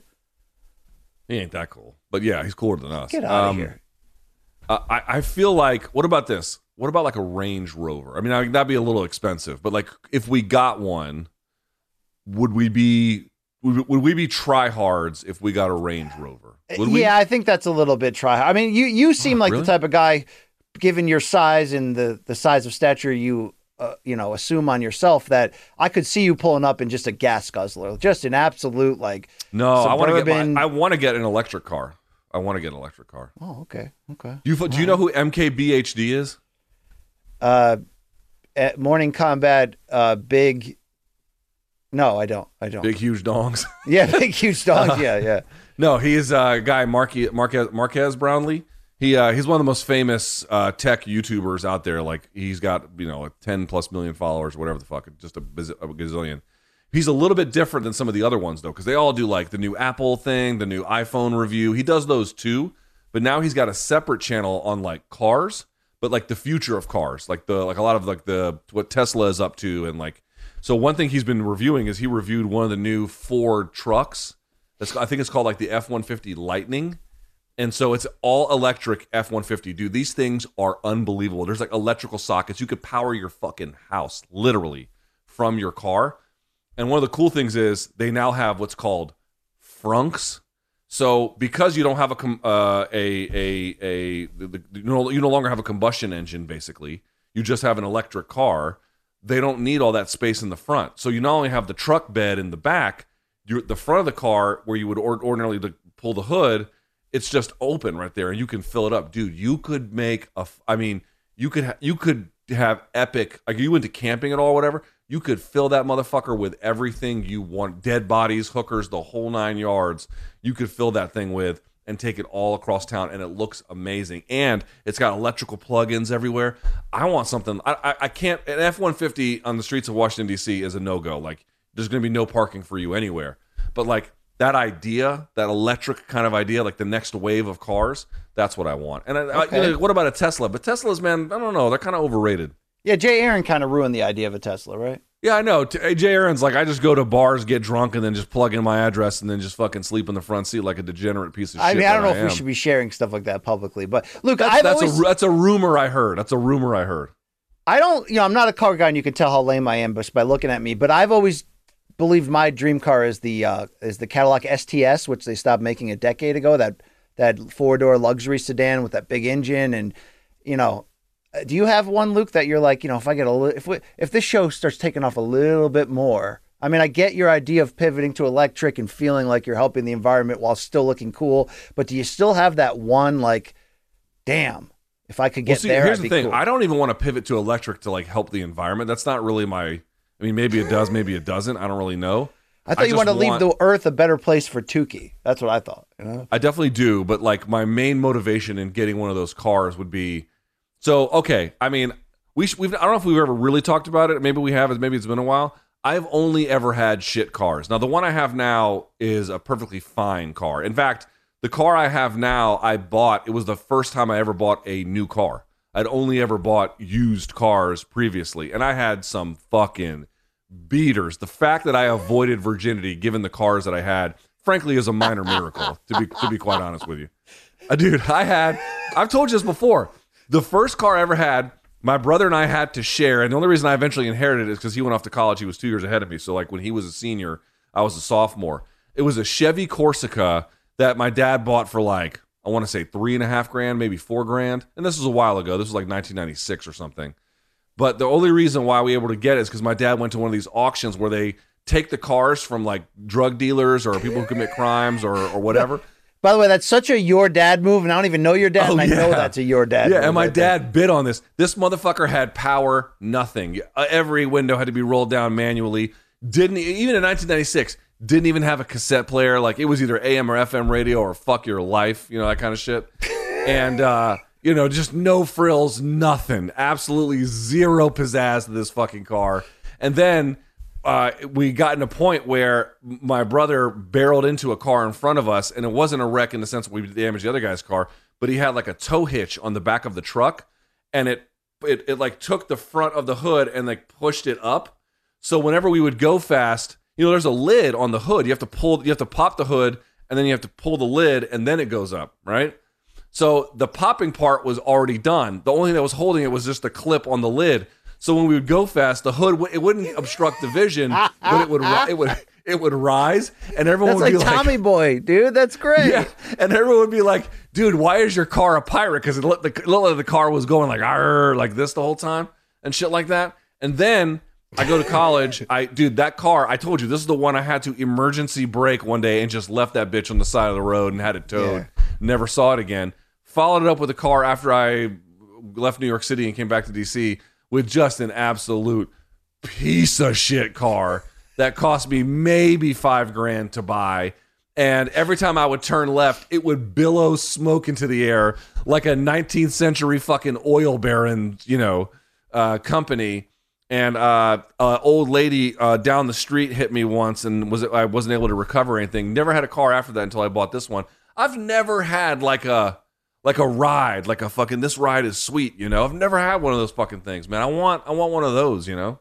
No, every man deserves that at least once, Luke. And if I get the convertible, don't make fun of me. I wanted to close with this story, Luke, because I got to interview a fighter shortly. But I went to the skin doctor after Friday's MK episode, and dude, when they look at your skin, bro, they look at the backside of your ball bag. I go once a year for that checkup. We talk about that.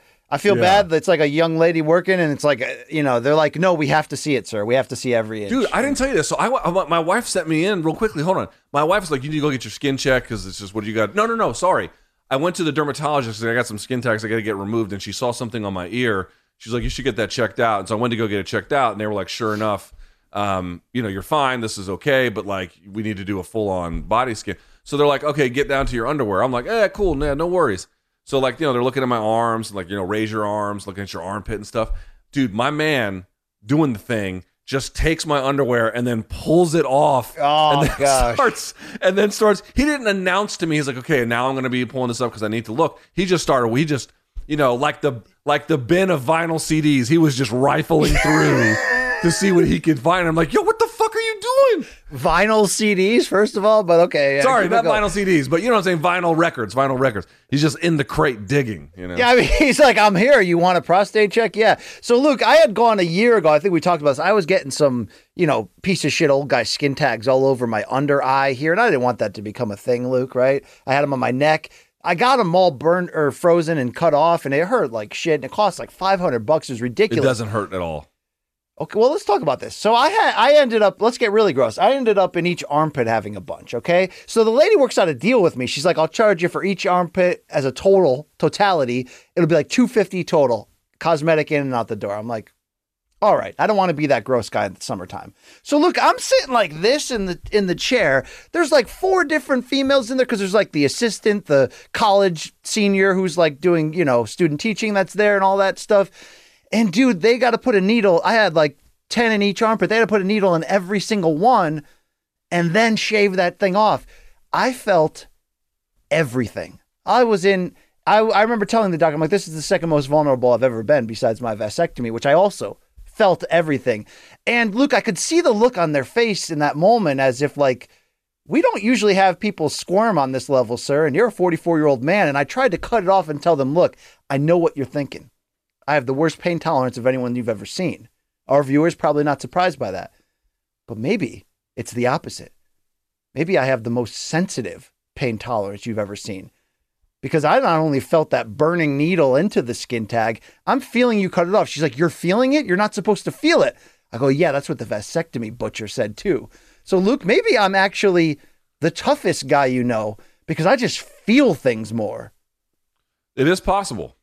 It is possible. Do people have different tolerances? And I don't think it's because everyone is a weakling. I think it's because some people just feel it a little bit differently. But I had one of my, I have more have to get off, but I got one removed. I got 2 removed.